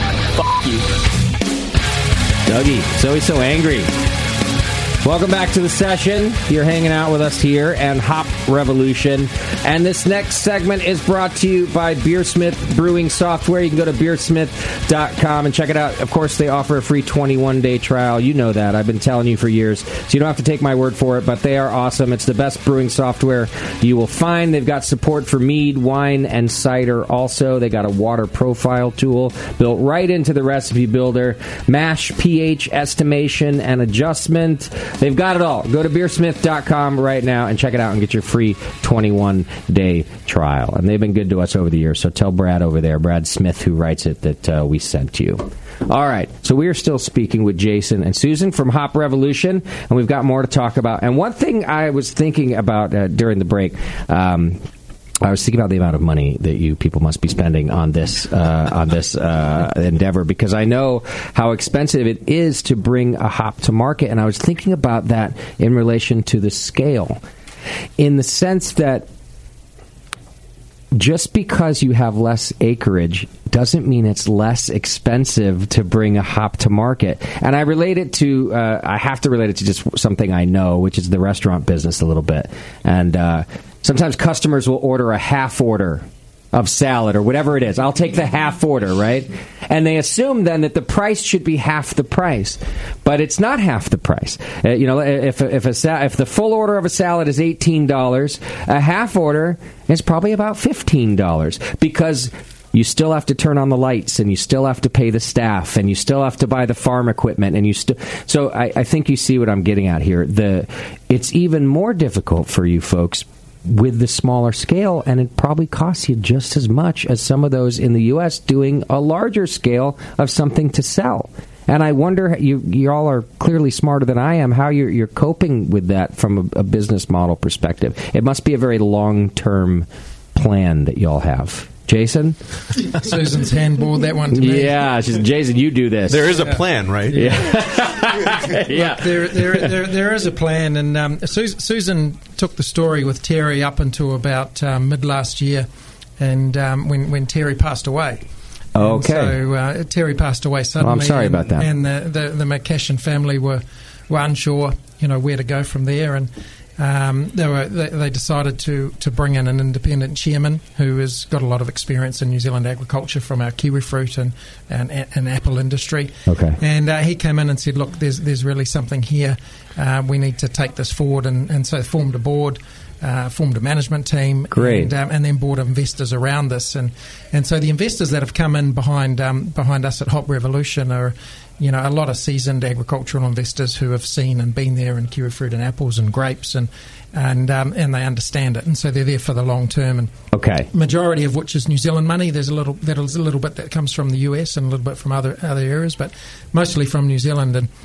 And it's a lot of money. So we're talking, around $250,000 a hectare, which is, what's that? 2.5 acres, 250,000, 2.5 acres for the whole setup of the farm. So in New Zealand dollars, we're talking over $20 million. So it's it's a big investment. And it is. Yeah. And I don't want to mislead our listeners either, because it is easy to talk about how much it costs in this long-term investment, right?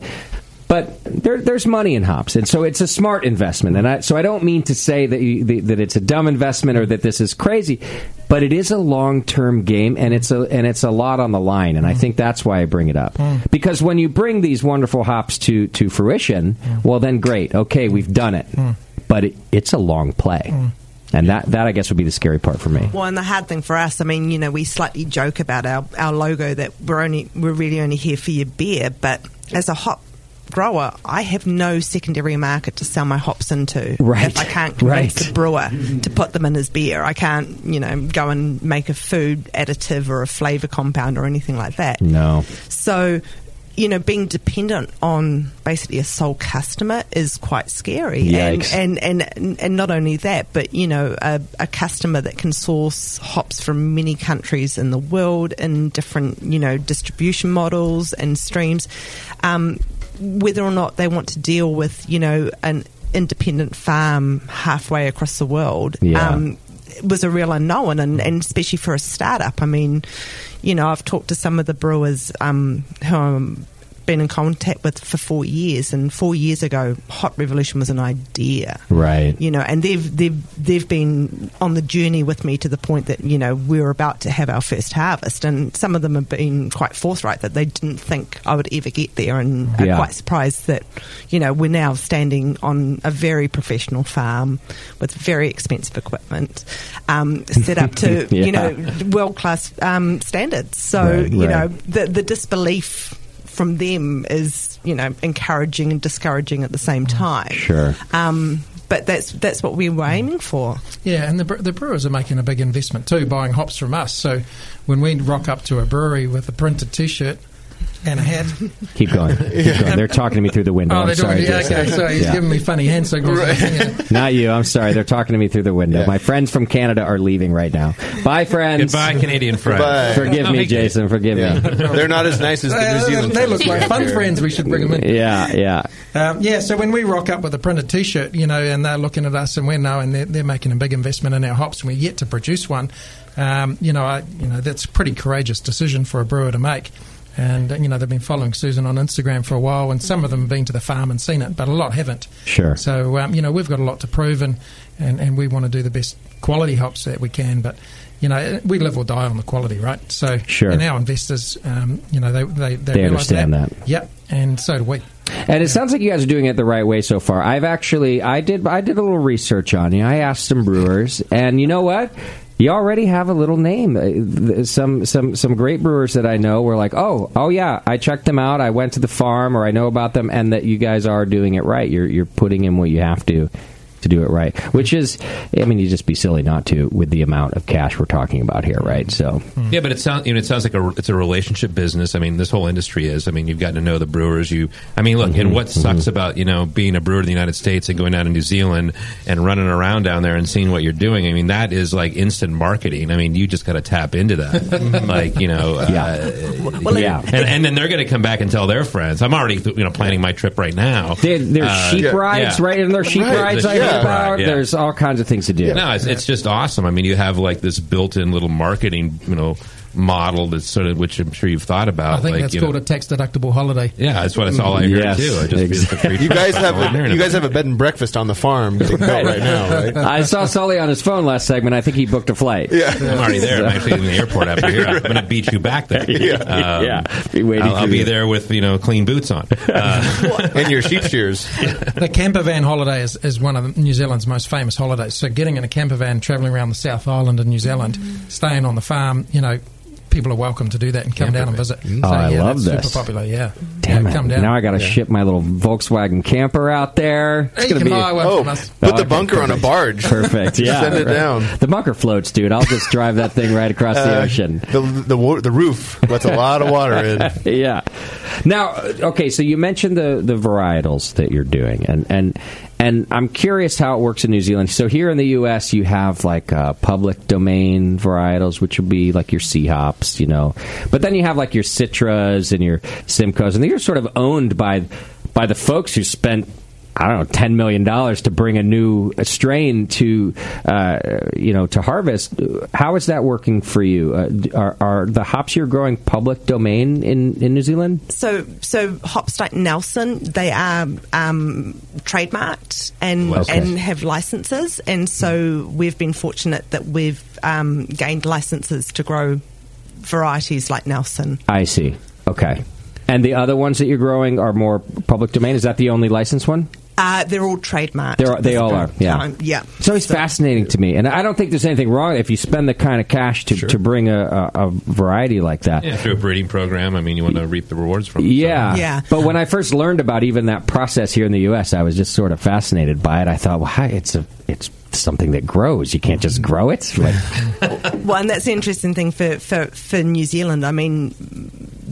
Varieties like Rewalker, they're 30 years old. They're not, they're not, the new latest creation that came out last year. They've been around, a substantial amount of time. Yeah. And yet they still seem to have the cachet with brewers where they want to revisit them if they haven't been able to get them for the last few years. Right. Which is a really nice position to be in when, you've got a reputation and you've got awareness about a variety. Right. It's very hard to get that interest in a brand new hop, that you guys might see for the first time this year. Well, they're new to us, though. If we could never get them because the New Zealand brewers bought them all up, right? New to us is just as good as new. Well, it's funny. Some of the brewers I've talked to, they brewed beer, 7-10 years ago with varieties like Rewalker, and so they're really excited at the idea of revisiting those beers. Okay. In their memories to see whether or not they're going to be as good as what they remember brewing 7 years ago. Rewalker is a variety that's very hard to grow. So,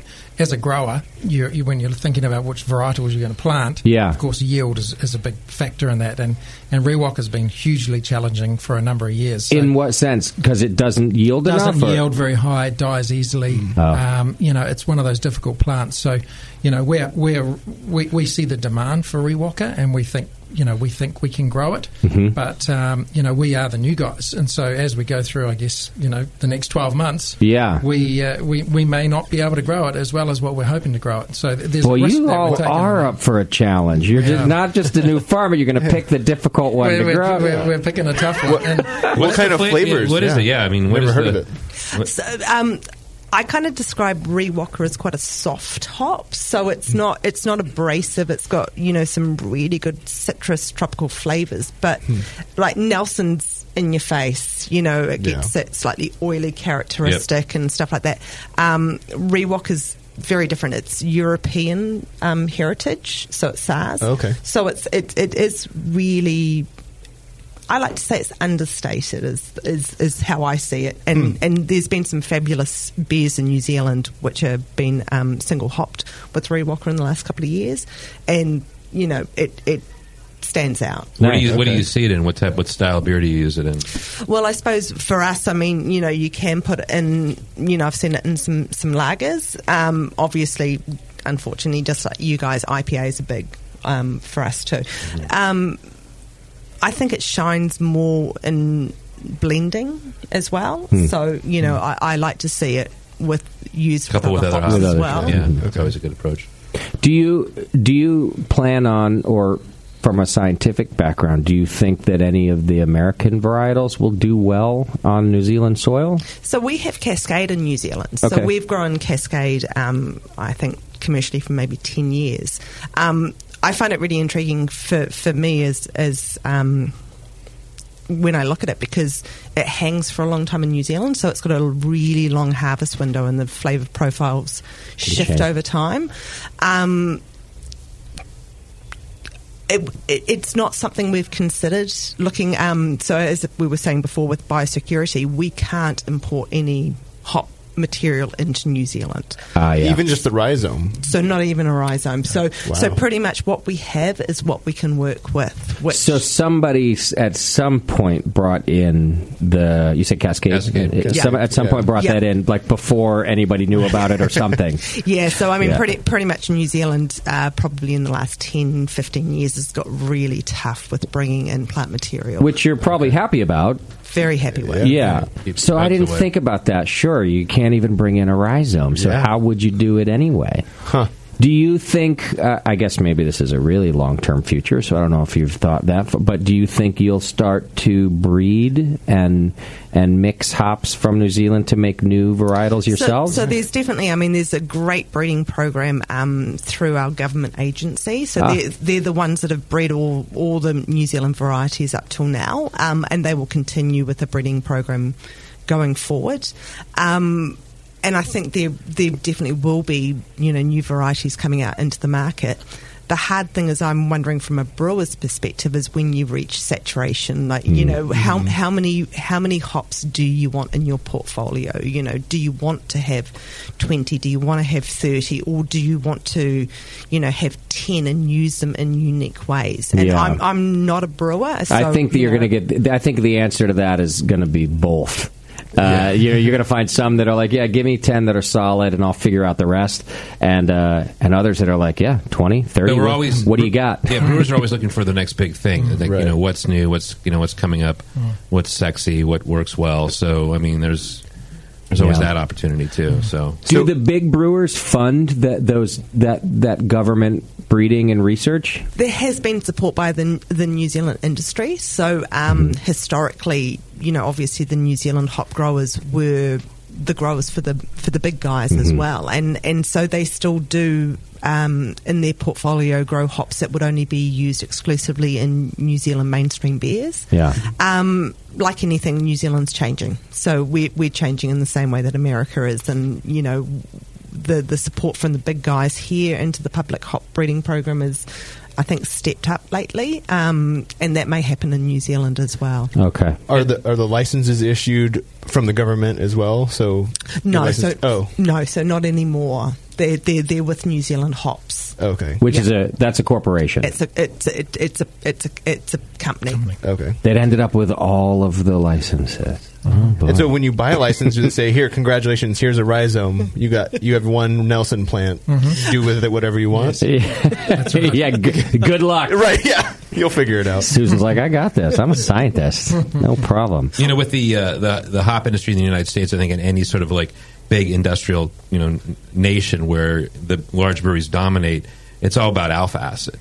So I don't know if your hop farm is like geared towards that. It's more like boutique varieties. So we're all solely aroma. The funny thing is Nelson is actually still deemed an alpha variety just from its makeup, but we did make the decision just to focus on aroma hops. So and that was brewer led. From a growing perspective, alpha hops would look great from a yield perspective and easier and that, but we like a challenge, so we took it from definitely feedback from brewers. Sure.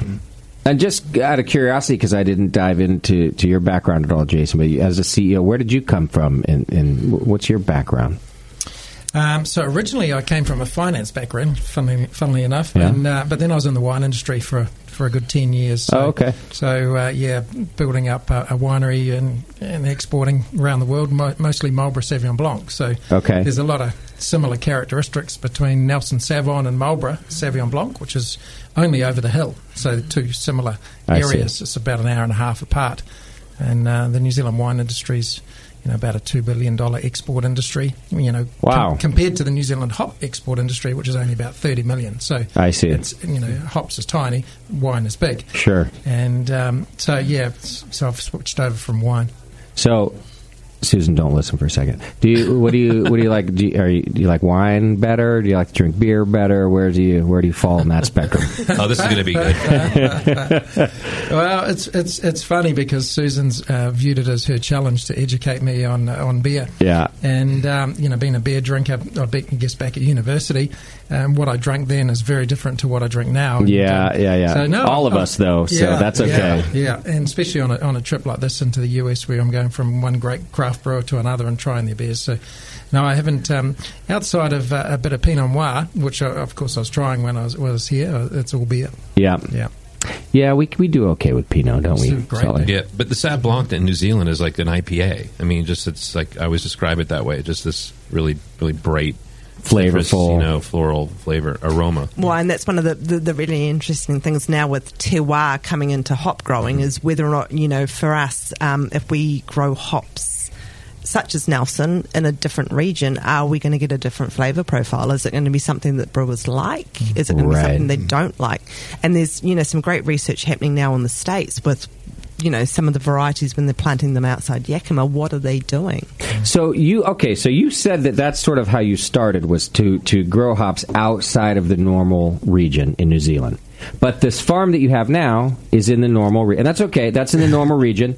But you've also mentioned this is just step one. Mm-hmm. So through your experiments, did you find that, we're going to buy some farms in other regions because it worked? So definitely, I mean, the big thing for me is, yes, we can grow them, and they do well, but because we're so brewer-led, we won't do a commercial undertaking somewhere else until we get validation from a brewer. Mm-hmm. So, we're looking to this year when we have brewers come down, we'll have hops grown in different regions of New Zealand, and we'll put them in front of them for sensory. And they'll tell us whether or not commercially it makes sense for us to look at growing hops elsewhere. Yeah. So when you mentioned even having a lab, when you evaluate them, you're looking at the hop oils, you're maybe looking at like the terpenes, like you're able to see as much as you possibly can the chemical makeup of this. Yes. And then relying on the brewer to give you the sensory? Yes, very much so. Because, I mean, at the end of the day, I can look at, compounds coming off a GC, MS, and that says one thing to me, but then I give that hop to a brewer. Yeah. And, they take it through their process, and it turns into something completely different. So I think that's where I wouldn't make a decision without brewer input. Sure. I think that's the right thing to do. But even from a side, now I'm just kind of curious. Okay, so when you did your experiments in different regions, chemically, or oil, I don't know how to say it, did they look completely different in different regions? Yeah. Really? And the sort of the gross, your alphas and your betas and your oil content themselves perhaps didn't vary that much. Okay. But individual compounds did. And so that's the thing with hops, there's such a complex mixture, and some of the really important things are just there in such minute amounts. Right. That looking at a spectrum, it makes no sense, until it gets into a beer. I mean, I don't understand how you even do that. I mean, you've got a region that you're dealing with, and then also like how you're growing it and when you're harvesting. It's like all these variables are going on at the same time. Yeah, and I mean that's what makes it so fun from a science point of view. Yeah. I mean, this is almost like one big experiment to me. So a $20 billion Well, I think we're that's the challenge that we're going to face, because we've got the chemical, we've got the analysis, we've got the sensory. Yeah. And then at the end of the day, somebody's got to fork over some money to take the first investment into a region for a new crop. Right. And that's a big deal, right? So if it works, you're an early starter, you're in there first, you do really well. If it fails, then you're the laughing stock. So sure. It might take 2 or 3 years for us to work through these trials and decide whether or not another region is good. And in the meantime, we've focused on the Nelson Motueka area. So our longer term plans, we're hopeful that other regions will come through. Central Otago is a good potential for us. Okay. Central Hawke's Bay, very similar growing conditions to Yakima. So, we're hopeful.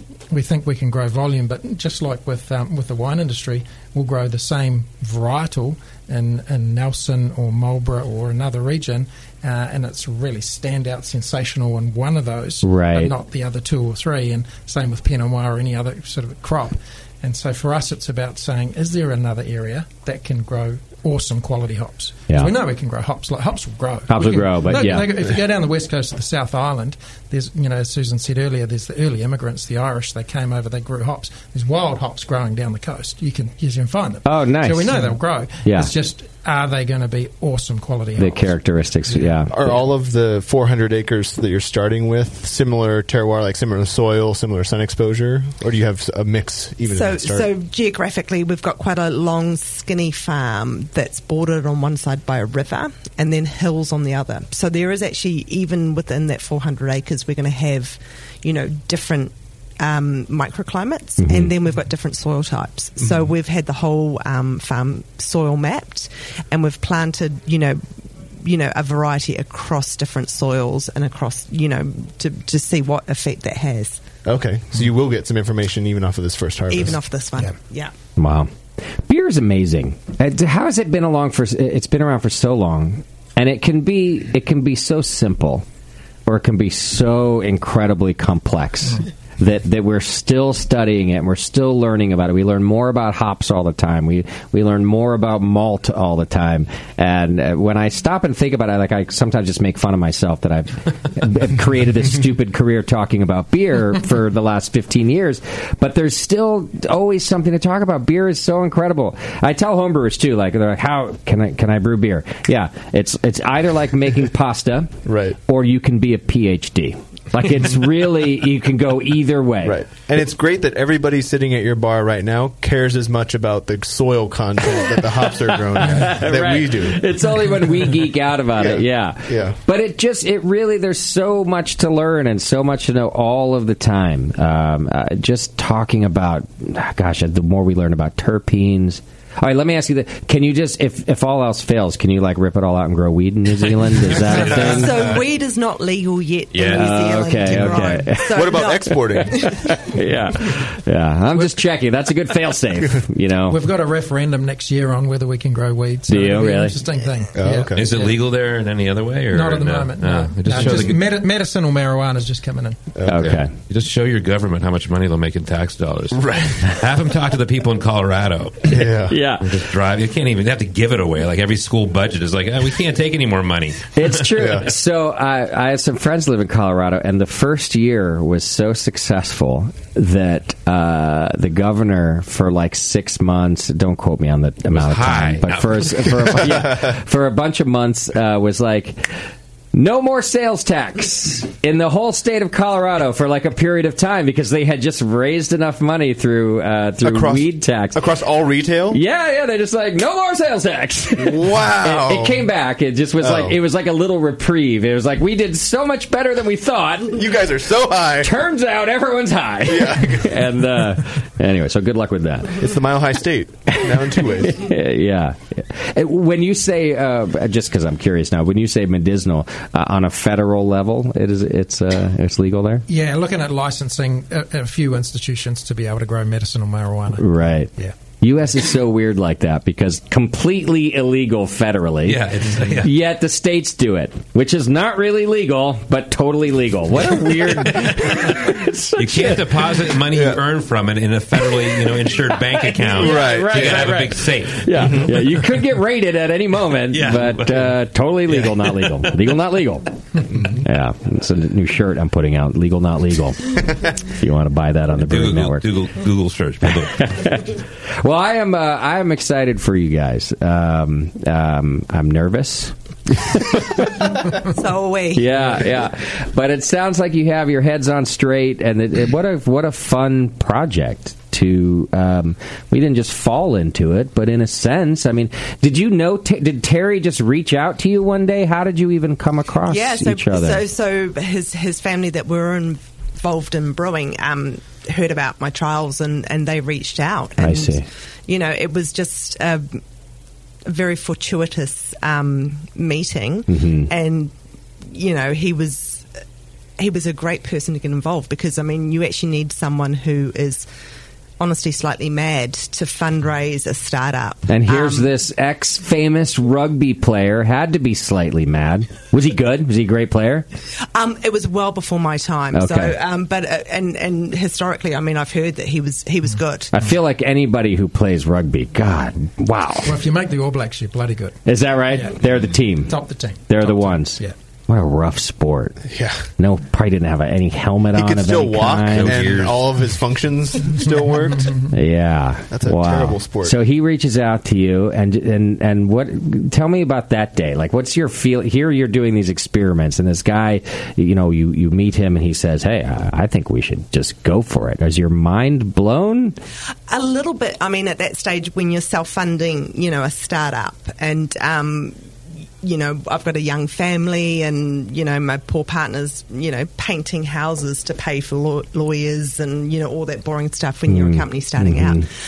It was definitely a godsend, and more the freedom to let the vision of Hop Revolution stay true. And I mean, that's been true even as I've got, the investors and, the management team and the board.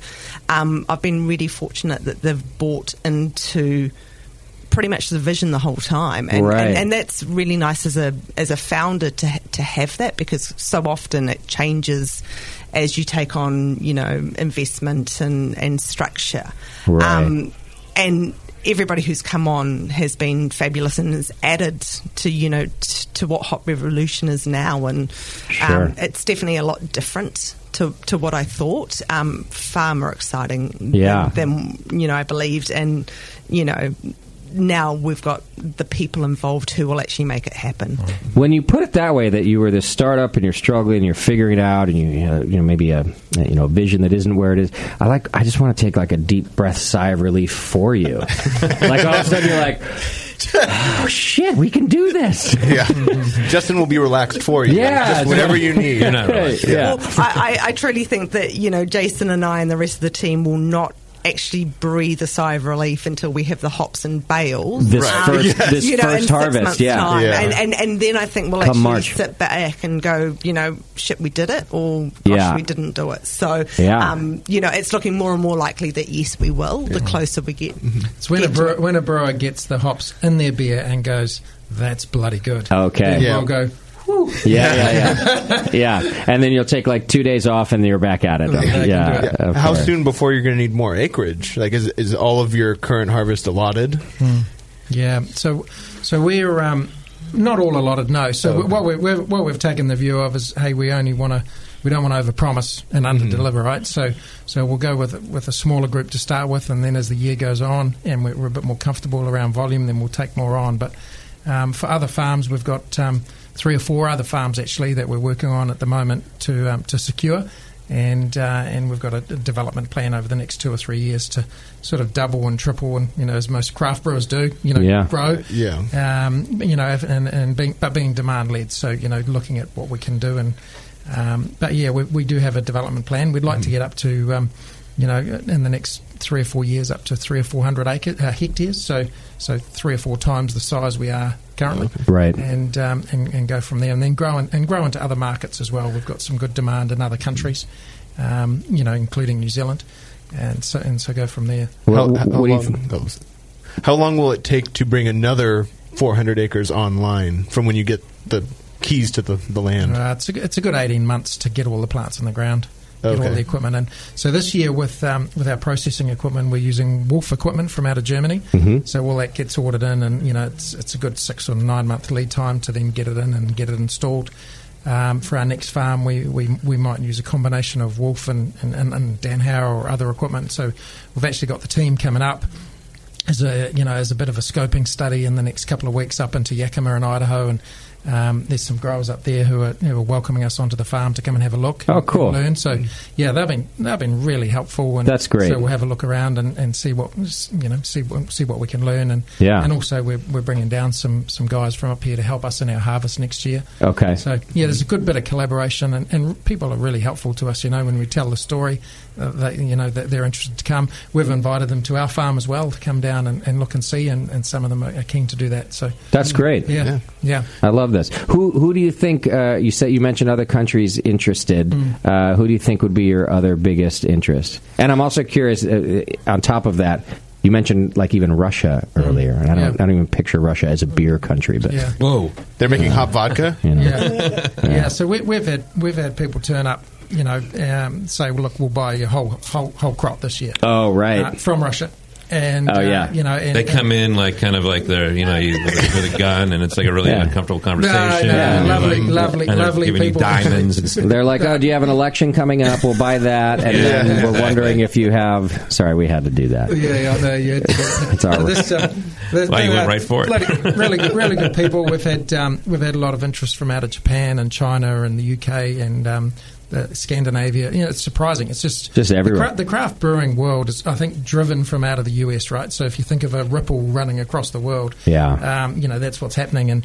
And Asia Pacific's probably a bit behind. New Zealand's probably a bit behind Australia, and so we've just got this interest that's growing there. But that's so fun. Yeah, for us, if we try and do too many things at once, we'll fall over. There's only 10 of us. We're only a small company. Is that right? 10 of you in the company? Yeah, and that's including our driving machine operators. I was going to ask. That's exactly what I was going to ask. Yeah. That includes your machine operators? Yeah. You guys got to do some hiring before March. Right.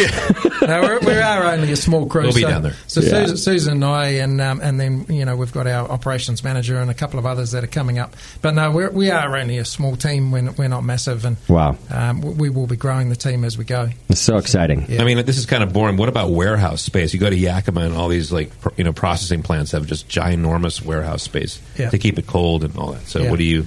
Yeah. So is that part of the whole CapEx program there too? No, not at the moment. So for us, with cold storage, we're using that with a third party, and of course when our bales come up here, they'll be sitting at Mill 95 until they're drawn down. So in Idaho, in Idaho. Mm-hmm. So you'll ship it cold. So you're going to bale it, put it in the fridge, ship it in the fridge. Yeah.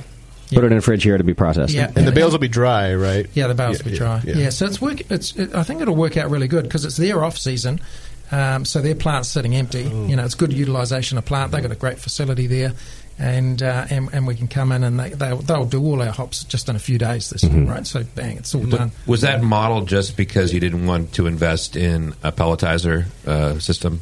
Yeah, it's a little bit of when you're growing fast, it's how to scale it and where to have it, and so we've looked at the advantages and disadvantages of pelletizing in New Zealand versus pelletizing up in the States. So some of our product will be pelletized in New Zealand for the New Zealand Australia market, but the majority of it will bring up to the States, and we just need to learn really, because some brewers want to come to New Zealand, look and feel. Some are really happy to go to Idaho. The Idaho facility is a beautiful, newish facility, and they already know what they're doing when it comes to. The brewers trust them. They've got the lab, they've got the sensory, they've got everything sorted.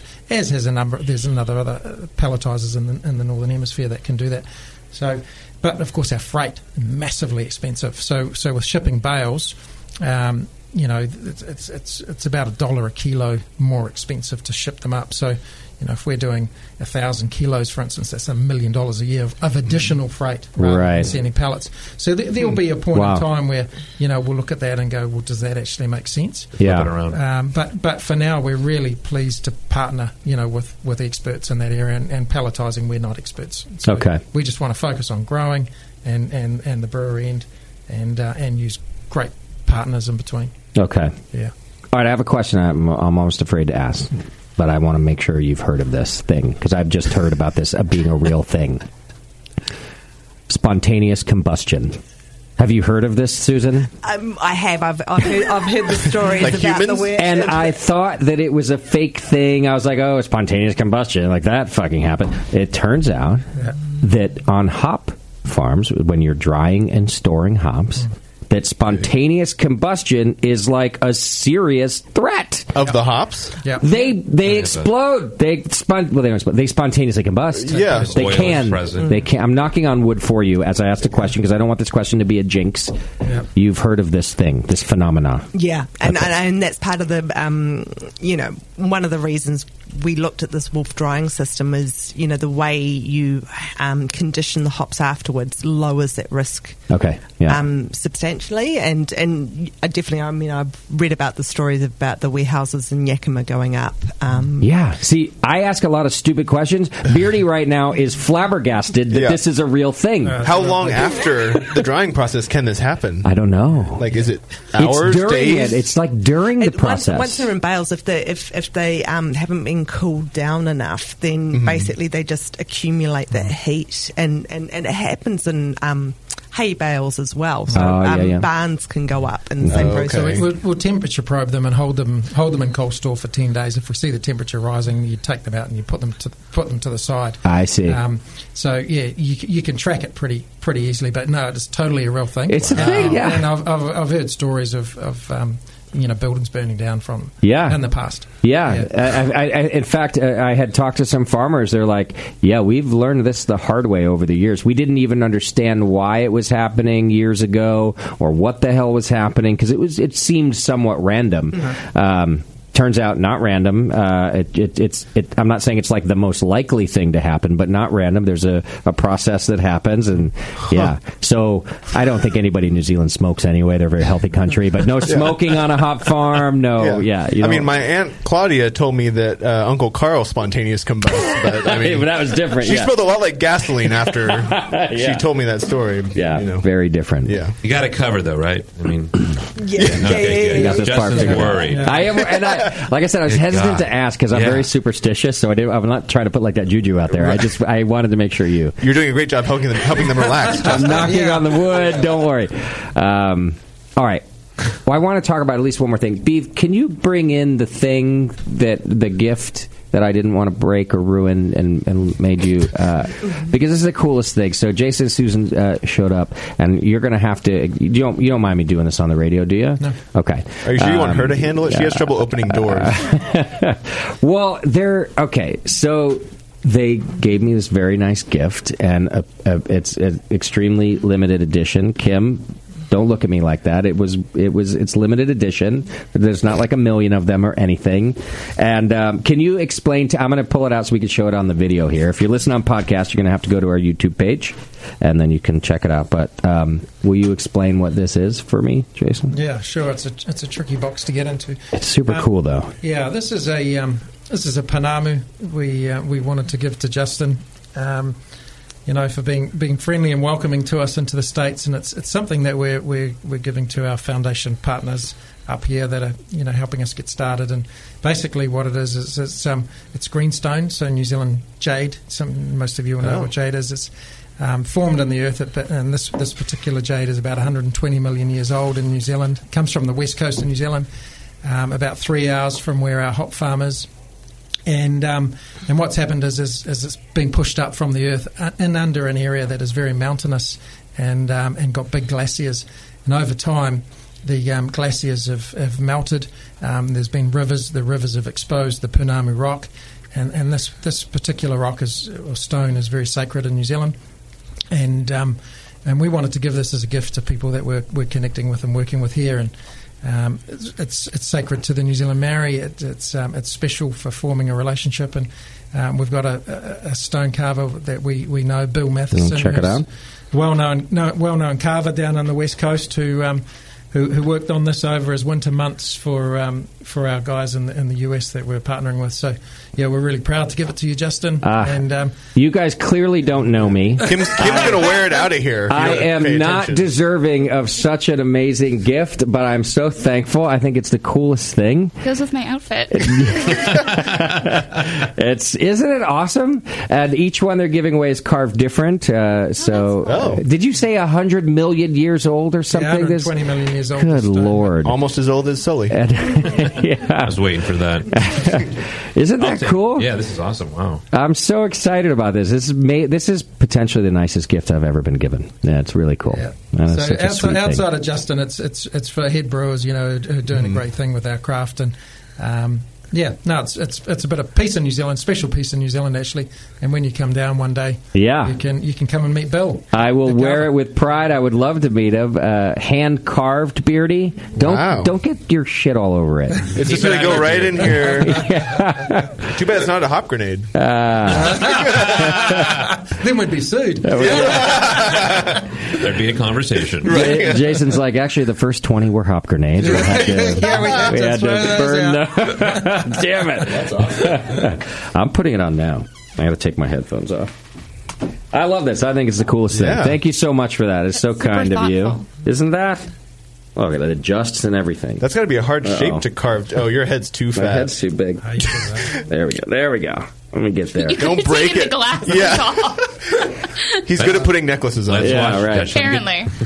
And you guys were telling me that Kiwis don't really wear jewelry, but they'll wear this. This is like like Kiwi males and a lot of females. To be honest, there's a lot of really special pounamu that's been passed down for generations in family. Wow. And it's if you look it up, you'll see there's a good bit of history. But it looks good on you. Thank you. Perfect. I like it. You guys are so kind, so generous. This is very cool. I had to share that with you listeners. You can go to our YouTube page and check it out and see my stone. Maybe you'll see me wearing it at the next event. Wow, you might actually be important, Justin. See that? Somebody, you guys, you did it. You made me feel important. Which at least for a moment. That happens. I'm 41 now. It's happened about twice in my life. Yeah. Yeah, almost 42. Anyway. Oh, that's next month. Shut up, Beardy. You can go to hoprevolution.co.nz if you want to check out more. You can learn about a little bit more about the story and the hop farm over at Hop Revolution. That's hoprevolution.co.nz, or you can just, of course, Google Hop Revolution. How did the U.S. get like a monopoly on .com? Why can't everybody just be We .com? invented the internet. Is that what happened? Yeah. We can't just let everyone use. Everybody else has to do something else. Right, yeah. Because we're America. Everyone else has to do extra abbreviations. It's very strange that we're like that. Hop Revolution. Go check them out. You can learn more about it. And thank you both so much for being in the studio. That's awesome. Yeah. So I'm going to follow your story now. From now until March, we're going to check in with you because now I'm really curious. I love how forthcoming you are with what's happening and that you're new at this and you want to see what's up. So is that cool? We can just keep checking in. And, that'll be fun. All right. And please look out for the spontaneous combustion. I mean, right. Because that's top of mind right now. I get so nervous about these things. I'm so nervous. Well, we only have a few things left to do. I'm going to take a quick break. Will you hang out with us for the end of the show?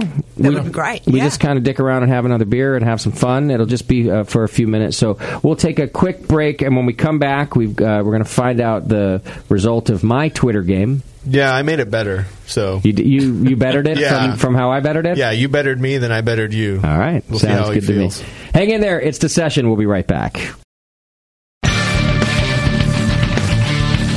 This is Matt Brynolfson from Firestone Walker Brewing Company, and you're listening to The Session on the Brewing Network.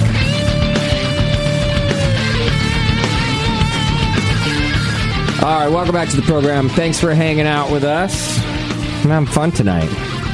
Hey, we were talking all about those IPAs, Beardy? IPAs everywhere? Yeah, can't get enough of them. Well, have you learned about the new Spark Ale from the 21st Amendment? Oh, that sounds like a great IPA. It's their newest year-round beer. It's not an IPA. It's a sparkling rosé ale. IPA. See, even Jason could get behind that. It's got a little wine to it, a little sparkling rosé. It's essentially a hybrid between a cider and a beer, and they brew it with apple cider juice and grain-based sugar. Then they back sweeten with peach, cranberry, and cherry juice.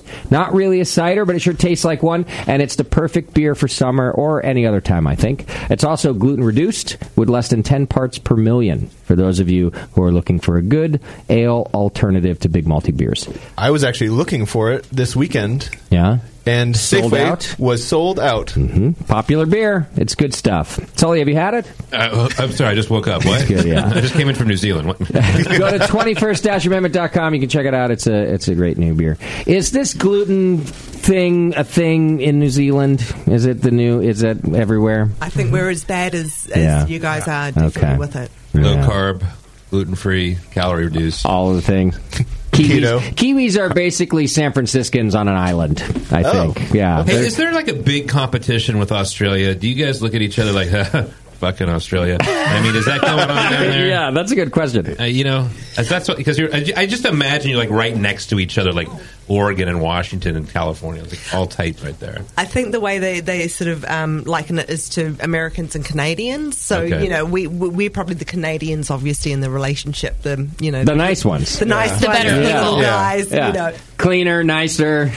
Better in most respects. Can as many things kill you in New Zealand as they can Australia? No way. No snakes. Really? No snakes down there. Wow. Yeah, nothing poisonous. Wow. All good. No powdery mildew and no snakes. Yeah. Wow. No predators at all. It's the safest place on earth. You're both born and raised in New Zealand? Yep. Yeah. Here's the embarrassing thing. Now I was actually born in Australia, so... How long did you live there? For 6 months. Okay. So Kiwi parents, so it's their fault I was born there. Yeah. And did you always intend to be a plant scientist? Did you have like a previous life, or you just went to school for that? And I was in biotech, so I just found lab work pretty boring. So field work, getting outside is much more exciting. Okay. All right. What about hobbies for you two? What do you do in New Zealand? Well, I used to run a lot, but as most runners, you blow your ankle or blow your knee or something, so I don't do that. I swim. We do a bit of diving. Okay. Kiwis like to do a lot of DIY type stuff, so we're doing up some old cottages, and my wife and I do a bit of landscaping and, all of the things that are not essential in the DIY part. And, always up to something. And motorbiking and all of those things. What about skiing? My son and I want to go down there and go skiing because you can go skiing during the summer. Great our skiing. summer. Yeah. Snow skiing? Queenstown. Yeah. Great skiing. I didn't know that. Yeah. You have like these snow fields, like in the middle of like a lava field. You'll have like this place called Treble Cone I've heard about, which is like this beautiful. It's like you're on the moon and there's a swath of like snow and people are skiing. Yeah, no, it's incredible skiing. And do you have the European vacation model where like anything less than 6 weeks is ridiculous? No one ever talks about that. Is that a thing? Right. Like in America, 2 weeks vacation, you're like, sweet, I got some vacation. Right, yeah. In Europe, 3 years. In Europe, that's like being in prison and only having 2 weeks of vacation. And your employer still makes you feel like shit for using the 2 weeks. Yeah. You going to take that time out? New Zealand's funny like that. Like for us, Christmas time, summer, all the kids are at school, so this is mid-December through to late January. That's a pretty special family sort of time, and everyone goes back home and has a Christmas, and we tend to all have that 3 weeks off. Okay. But now more so, we're getting the European model, which is having August off as well. So a bit of July, a bit of August. Yeah. If you've got a good boss, push it a little bit longer. Come to the States for 7 weeks and go and see some craft brewers. But no, we are starting. Because we're doing business. It's the lifestyle balance, right? Everyone wants to sort of work a little bit less or work from home or do whatever. So good. Yeah. I like to hear that. Okay. All right. Well, we just have a couple of things to wrap up here, including our Twitter game. So yes. How did you modify it, Beardy? So, yours was kind of vague, which is like friends needing to know friend things. Your name is vague. And you're like you came up with that also. Versus the color one. Yeah. Yeah. Versus what's my favorite color? That is like the number game. So what did you ask? So I said, what is a secret that friends should know about each other to validate their friendship? Oh, okay. Yeah, I thought we'd get some more nitty-gritty fun answers Now I'm here. worried. Okay. And so did we get some good ones? Yeah, and you're going to have to tell us the answer about Sully to each of these. I probably know them. Boy. Let me get it pulled up You here. signed that document, by the way. Yeah. That's why I'm still sponsoring the show, because I have to essentially pay you off. Because your bulletproof NDA? Right. He's a friendship NDA. Yeah. TN Brewer says that deep down inside, he really loves hazy IPAs. That's about you. Yeah. Yeah. Okay. That will be a secret that I take to the grave. Right. Yeah, you would never admit that. Catherine says how they prefer to spoon. How the friends prefer to spoon. Like inside spoon or outside spoon, I guess who's would be big that. spoon. Yeah. Okay. Joe Homebrewer says, a true friend you can trust with the hiding place of your porn stash in case you die unexpectedly and can come and collect it before anyone finds it. So, okay, is that a thing anymore? I want to talk about this for a second because I brought this up in a different way. First of all, nobody has a porn stash anymore. Right. But I brought up on the air once that you have to have a friend who has your passwords. Yes. To come and delete your history, basically. I read an article about this once where it's like... Swipe the hard drive. Yeah, and I was like... Oh yeah, that's a good idea. How sad that I'm that friend for you. Bevo has all my passwords, and it's like, listen, before anybody finds out what a creep I am, you got to go in and delete my history online. I have a big rare earth magnet, Justin. I could just walk by your computer and just brick it if that's what you need. So, and I brought this up, and JP was like, what do you need that for? And I'm like, you're full of shit right now. Right. If you don't have creepy stuff in your history, you are lying to yourself and me. Maybe Taryn's more creepy, so he's not worried about it. Yeah. I think he was like, I use incognito mode. Okay. Yeah, that works. That works. That What does that mean? Right. Anyway. Okay, well, I mean, I like this answer, except that, like, it's very 1987. Yeah. With the porn stash. Right. Like Sully's generation. I still have a collection of VHS porn tapes, so it's not I mean, I completely get this. I'm channeling this guy right now. Sully, be honest, they're Betamax. Betamax. Yeah. Interesting you said Betamax. As a friend, he would know that. Yeah. Oh, my God. Good one, Sully. Okay. Austin says... In Chechnya, we have no secrets, so we have no friends. Only sadness and beards. In Chechnya, secret too expensive. We only have sadness. Right. One secret for the whole country, not really secret. Yeah. Secret is, guess what? You're going to die tomorrow. Right. You're welcome. Okay. Huel says something regarding botched circumcision. Oh. That's the whole... Was that a complete sentence, or you paraphrased? He ended it with a question mark. Okay. It's like very specific. Like, he might be talking to himself there. We know something about Huel, I think. I do not have a friend that close that I would know about that. Yeah. I do not have a friend that close. I have some close friends. Mm-hmm. Not that close. They had good circumcisions. I don't know. I wouldn't know. Oh, that's what you're saying. Beverly, what? Beav? I didn't say anything. I thought you were about to chime in on that. No. Is Sam's circumcision okay? Absolutely not. Yeah. Everything is fine with, on a 1 to with 10. the exception Let's of talk the more size about of that. his testicles. He does have very funny enough. I do know about my friend's testicles because that's always been a topic of conversation, just not the rest of the thing. The thing. Well, whenever you want to take your friendship to the next level, you know. Yeah. All right. What you need to ask Sam. What else we got? That it? That's it. I edited for briefness. I'm glad you did. For brevity? Yeah, that too. Okay. Let's see if I want to get rid of any of these. I'm going to get rid of porn stash because that's just not modern enough. Okay. You know, I'm not going to... Get with it, Joe. Yeah, Joe. You're on Twitterverse. Seriously, put those sticky pages in the garbage. That was unnecessary. I mean... Yeah, don't throw them away, Justin. Was that what you meant? Clean your keyboard. That leaves us with 4. I like that Beardy actually loves hazy IPA. That one was Beardy specific. Yeah, that must be very deep down because I'm not even aware of that. I'm going to leave that there. How to spoon? I think, yeah. If you have a good friend, you could know that about them. You could guess that. That's only a 50-50 chance. Yeah, true. But a good friend would have more chance. Oh. You know what I mean? Other If you're a good friend, yeah. Different kinds of spoon. Like, for example, Sully's clearly a big spoon. Except when he's feeling... Even with you? Because there's a bit of a height difference. I'm actually versatile. So I'm telling you that right now. I was just going to say... We talked about this years ago. Except sometimes when Sully's feeling a little down, he's a little spoon.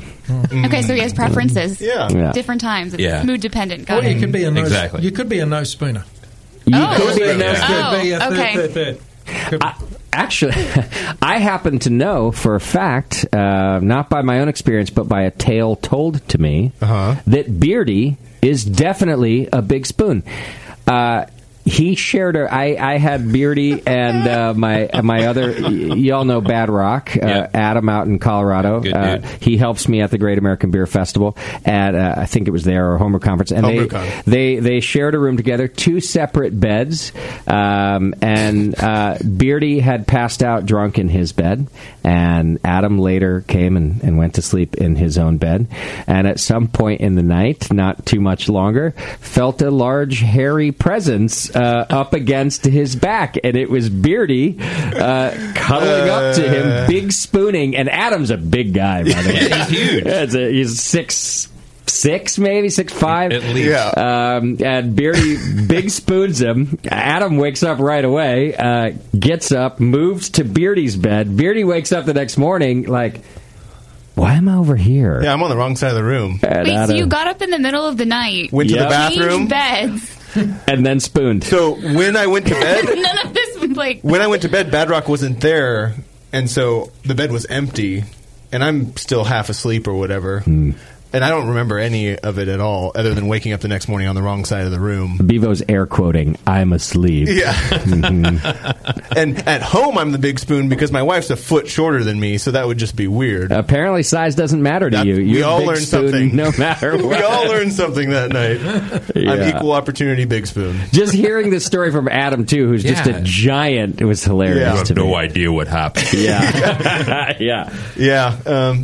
He apparently woke up in the best spooning situation of his life. Right. But then chose an empty bed for some reason. Yes. Not sure why. Okay, so I'm leaving How to Spoon in there. I'm going to leave in Chechnya, we have no secret. And then finally, that you should know about your friend's botched circumcision if you're truly a friend. So the question was, if you're truly a friend, what secret should you know about your friend? We all vote. I expect our guests to vote today too. I will read off the 4 and just go ahead and raise your hand for whichever one you vote for. Okay, the secret is that Beardy actually loves hazy IPAs. Raise your hand. Okay. Not anybody here even believes that shit. That you should know how your friend likes to spoon if they're truly your friend. All right, we got one from Bevo over there. Okay. I feel like that's important information. Yeah. In Chechnya, we have no secrets. They're too expensive. I like that. Yeah. That's looks like the winner. Just so you know, though, I'm going with the porn thing. Is that still there? I know I scratched that one out. Yeah. So he brings it you back. You would have had to go with botched circumcision. I'll do that one. On that one. Our winner. Related. You do know Justin. Yeah. Our winner this week is Chechnya, ladies and gentlemen. Good job, Austin. Yeah, good Bringing job. Chechnya back. There we go. Maybe I should send Austin one of the only Hop Grenade New Zealand hop hats in existence. The rest are in Chechnya. Yeah, because we have more, right? I get to keep mine. Didn't you bring a couple more? There's 2 sitting over here. Do you want one, Beardy, or can I give one away? I don't need 2. Yeah. But does anybody else in here want one? Nothing fits your giant. We're going to send one to Chechnya, not the country, the person. Good job, Austin. Yeah.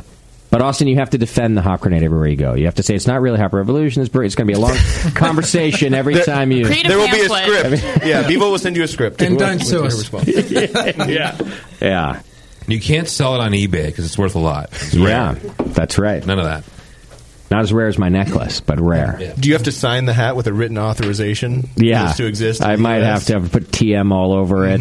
We'll have to do that. Okay. Is our business done? I sure hope so. I feel like it is. Did you do the ending credits again? You said we don't do that anymore. Well, I guess not when JP's not here. Fine, I'll have some for next week. Okay. Perfect. We're off next week. Yes. We're actually going up to Hop and Brew School. Yeah. So we're going to learn even more about hops, which is exciting. I've never gotten to go before. I'm going to do that week for you. Yeah, it's a hop week, and then I'm going to Moscow's wedding. Moscow's getting married. What? That's right. Yeah. You guys remember Moscow? He used to produce the show. Olden Times. Yeah, Moscow from Olden Times. Now from the Sour Hour, that other show here on the Brewing Network. Yeah, he's getting married. It's like an 18-year-old girl or something. He must have found the most patient woman in the universe. I think he found someone that just won't ask any questions. Oh, even better. Yeah. She's 18, right, Bevo? She's like close to that. She's like 25. 25. She's a lovely young lady. Yes. And they're getting married. And so I'm going to Hop and Brew School. Then I'm driving to Beardy's going with me. Beardy's my date. As a matter of fact. Really? Where's he getting married? Up at his parents' estate. Wow. Well, there you go. In Bellingham. So I'll be up in the Washington area. Mm-hmm. And then I might scoot over to Idaho. Where you guys are your hop process. Not that I'm going there specifically, but I might shoot over to Idaho a little bit, and then drive back down. You think the bunker's got that in her? Man, that bunker just keeps on going. She just leaves little pieces behind. I just took another little trip, and what fell off of her this time? The step? Did you replace that yet? I did not replace a step yet. What I did do was when I went on my trip this weekend, I put the sledgehammer in the RV so I could try to fix my step that got broken. Are you just going to hit it out every time with the sledgehammer? No, it just got bent because Kevin, my GM here, parked my RV in a ditch when we were leaving Melvin. So I got parked in a ditch in Wyoming, and it bent my step, and I think I just have to hammer it back out to get it right. Sounds like it's going to work. Yeah. Was that his first time driving the bunker? Yes. Yeah. Will it be his last? Yes. Okay. Yeah, I won't call her fragile, but you got to know how to handle her. I think what's about to fall off now, though, is my awning, the whole side awning. Oh. And by think, I mean I know, because the bottom post has come removed from the RV itself. It's just sort of dangling. So it's just hanging by the canvas on the top? Yeah, but it looks difficult to take off, so I'm just going to let gravity do it. You have a big umbrella policy for everything? Yeah. Don't worry. Okay, Who's at fault when you kill the car behind you when the awning falls off on the freeway? Insurance, Beardy, insurance. It's fine. But if you don't stop, how do they know? See, Beardy, he sends me this text the other day. He climbs under his RV, and he's like, I just found out that the gas tank looks loose. It fell off its straps, and the shock mount weld came undone, and the airbags don't work. And I was like, man, that's why I don't climb under my RV. You just head in the sand. Fuck yeah. And he's like, well, then I'll just get stuck somewhere. I've never gotten stuck anywhere. You just let shit fall off. I got you unstuck from somewhere when we were caravanning. That's fine. I didn't have to do anything. True story. It worked out. Point is, I didn't have to do anything. Right. But who's going to unstick me? You're riding along. Whatever happens, you fix it. No, but in my RV, I'm fixing my RV because I don't have you to sit behind me with your broken RV and get me out of the problem. Well, you can go ahead and spend your time fixing it. How well did that treat you? You end up getting the wrong airbags. Well, that was a whole thing. Yeah. So what? Sounds like a Twitter game. I put the wrong airbags in, and they are currently holding the RV up. Okay. How long they're going to do that for is a question. So I will say this in all seriousness. I don't know if I'm just super lucky or if my philosophy just happens to work, but if I just ignore shit, it kind of works out. It's fine. You're like even Steven guy. Like, I change the oil. Mm-hmm. I put air in the tires. I do those two things. And I drive down the road. And usually where I get somewhere and something's missing, but it's not important. Like, half of the exhaust is gone. Like, the exhaust is gone. See, you don't have to pass smog. I live in California, and because it's gas, I still have to pass smog every 2 years, which is bullshit. No, I'm a diesel polluter. It doesn't matter. They don't care. They're like, Black cloud. We're not smogging that. Right. Yeah. I did it wrong. Yeah, it just keeps going. But, I mean, I take care of mine, and mine's watertight. You have to drill drain holes. I only drive mine in the summer. It's fine. Oh, yeah. It's not water. That's true. So mine fills up in the... You have a pool seasonally. In the front bed. And I couldn't really find the leak, so I just drilled a hole in the bottom so that it leaks, so that it drains out. Yeah. Why does everybody make things so complicated? There are easier ways to do it. Your walls are kind of sagging in. You're getting less and less square footage as the years go by. Are you living on the street in this? Are you down in Berkeley where I see a bunch of campers? It looks that way. It looks the same. Yeah. But it just runs so good. Are you asked to move along when you stop at a rest stop? They're like, sir, you can't live here. You have to keep moving. They ask him at In-N-Out. He can't even park it In-N-Out. Right. Yeah, people. It's like, it's parked in front of my house right now. The neighbors, they don't love it. I'm sure they hate it. I don't always park in front of the house, but like I'm using it. You're like that guy. I know. Yeah. It's fine. Yes. So anyway, yes, it's going to make the whole trip. I don't know what will be gone when we get back, but it will make the trip. Most of it will make the whole trip. Yeah.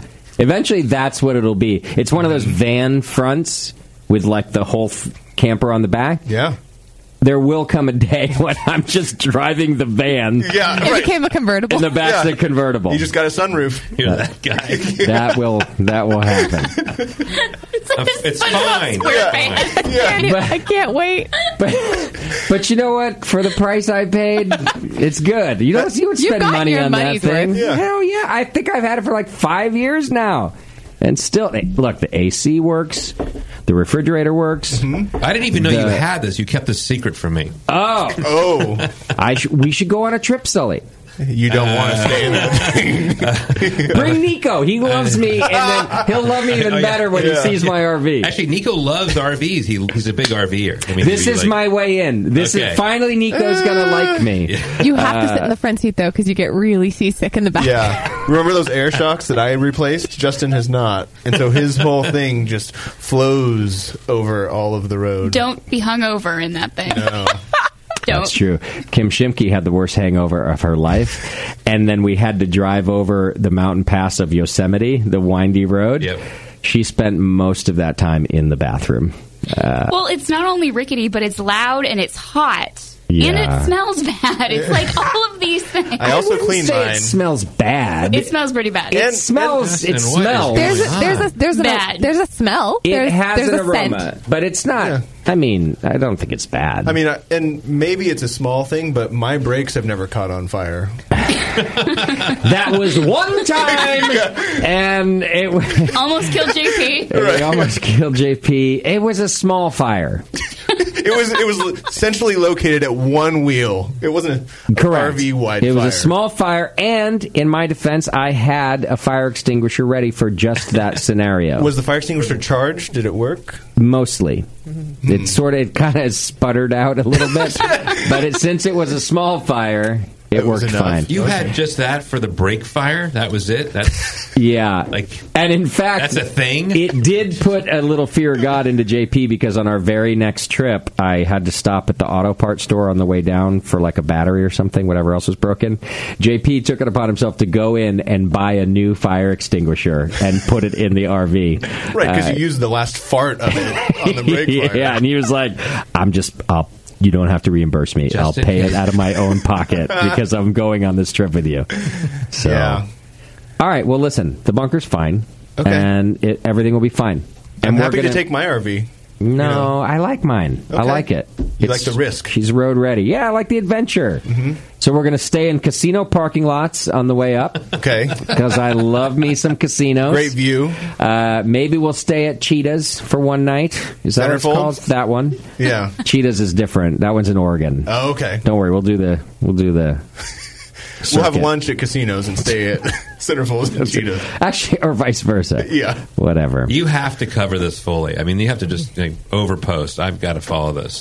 I'm going to. In fact, what's your social security number? Because I want to take out a life insurance policy. And just, You probably should. Yeah. There will be some video components of this trip, both of our trip and Hop and Brew School, and then we'll send social media stuff to Kim.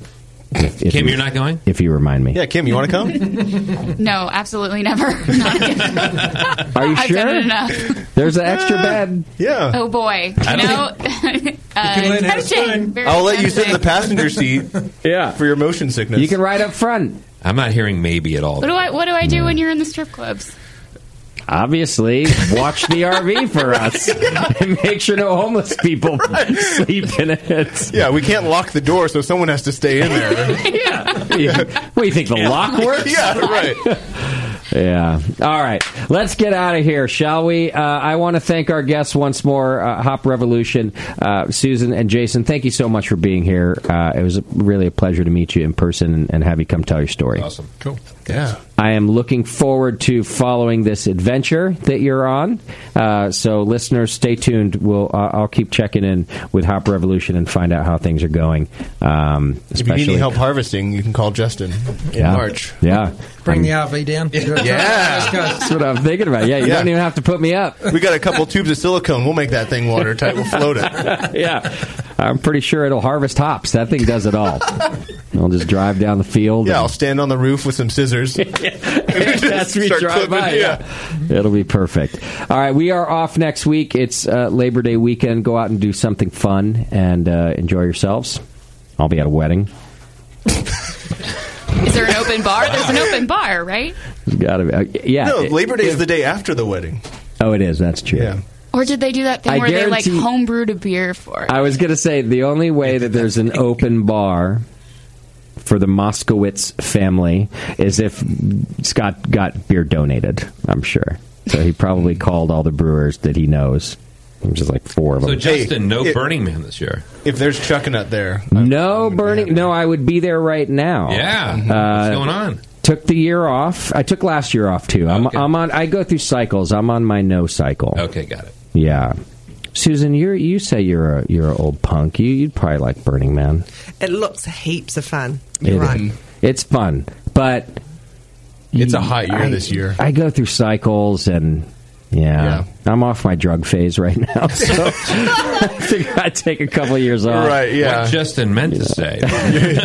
Oh, sorry. Yeah. When he's sober, you're on a cleanse right now before your next big heroin kick. That's right. Yeah. No, I'm not doing the heroin kick till like I'm 78 or so. You think you're going to make it that long? When I'm on the last... Well, whenever the last leg is. Whenever I see the writing probably on the not wall. a light, but the end of the tunnel. Yeah. That's when I start the heroin. Okay. Yeah. Time to do it. I'm also going to found... you should talk to your investors. You just float this out there, guys. I'm going to found a retirement home for people who like to party. Like, what's with this boring... Like, we're going to play checkers all the time? No. Talking... booze, bar nights, karaoke, drugs, sex, all of it. You know? Yeah. Why not? Why go to these awful retirement homes, right? Maybe that's what the winner gets when they win the bingo tournament. They get all those things, yeah. They get one night in the penthouse. Yeah. It's going to be fun. Just stick with me. You'll see. All right, so we're off next week. Go do something fun, and then we'll be back after that. I think we're back the following week. JP will be your host that day.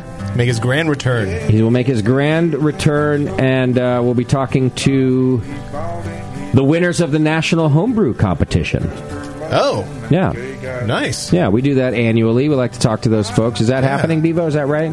Theoretically. My JP and I are working on this together. Oh, dear. My side is taken care of. Okay.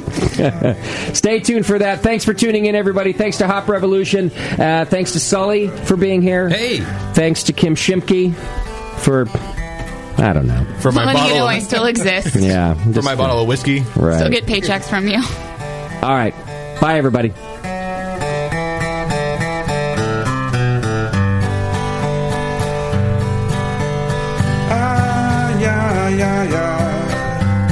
JP's an asshole. Justin's a nice guy and winning the race. JP does great as his chair.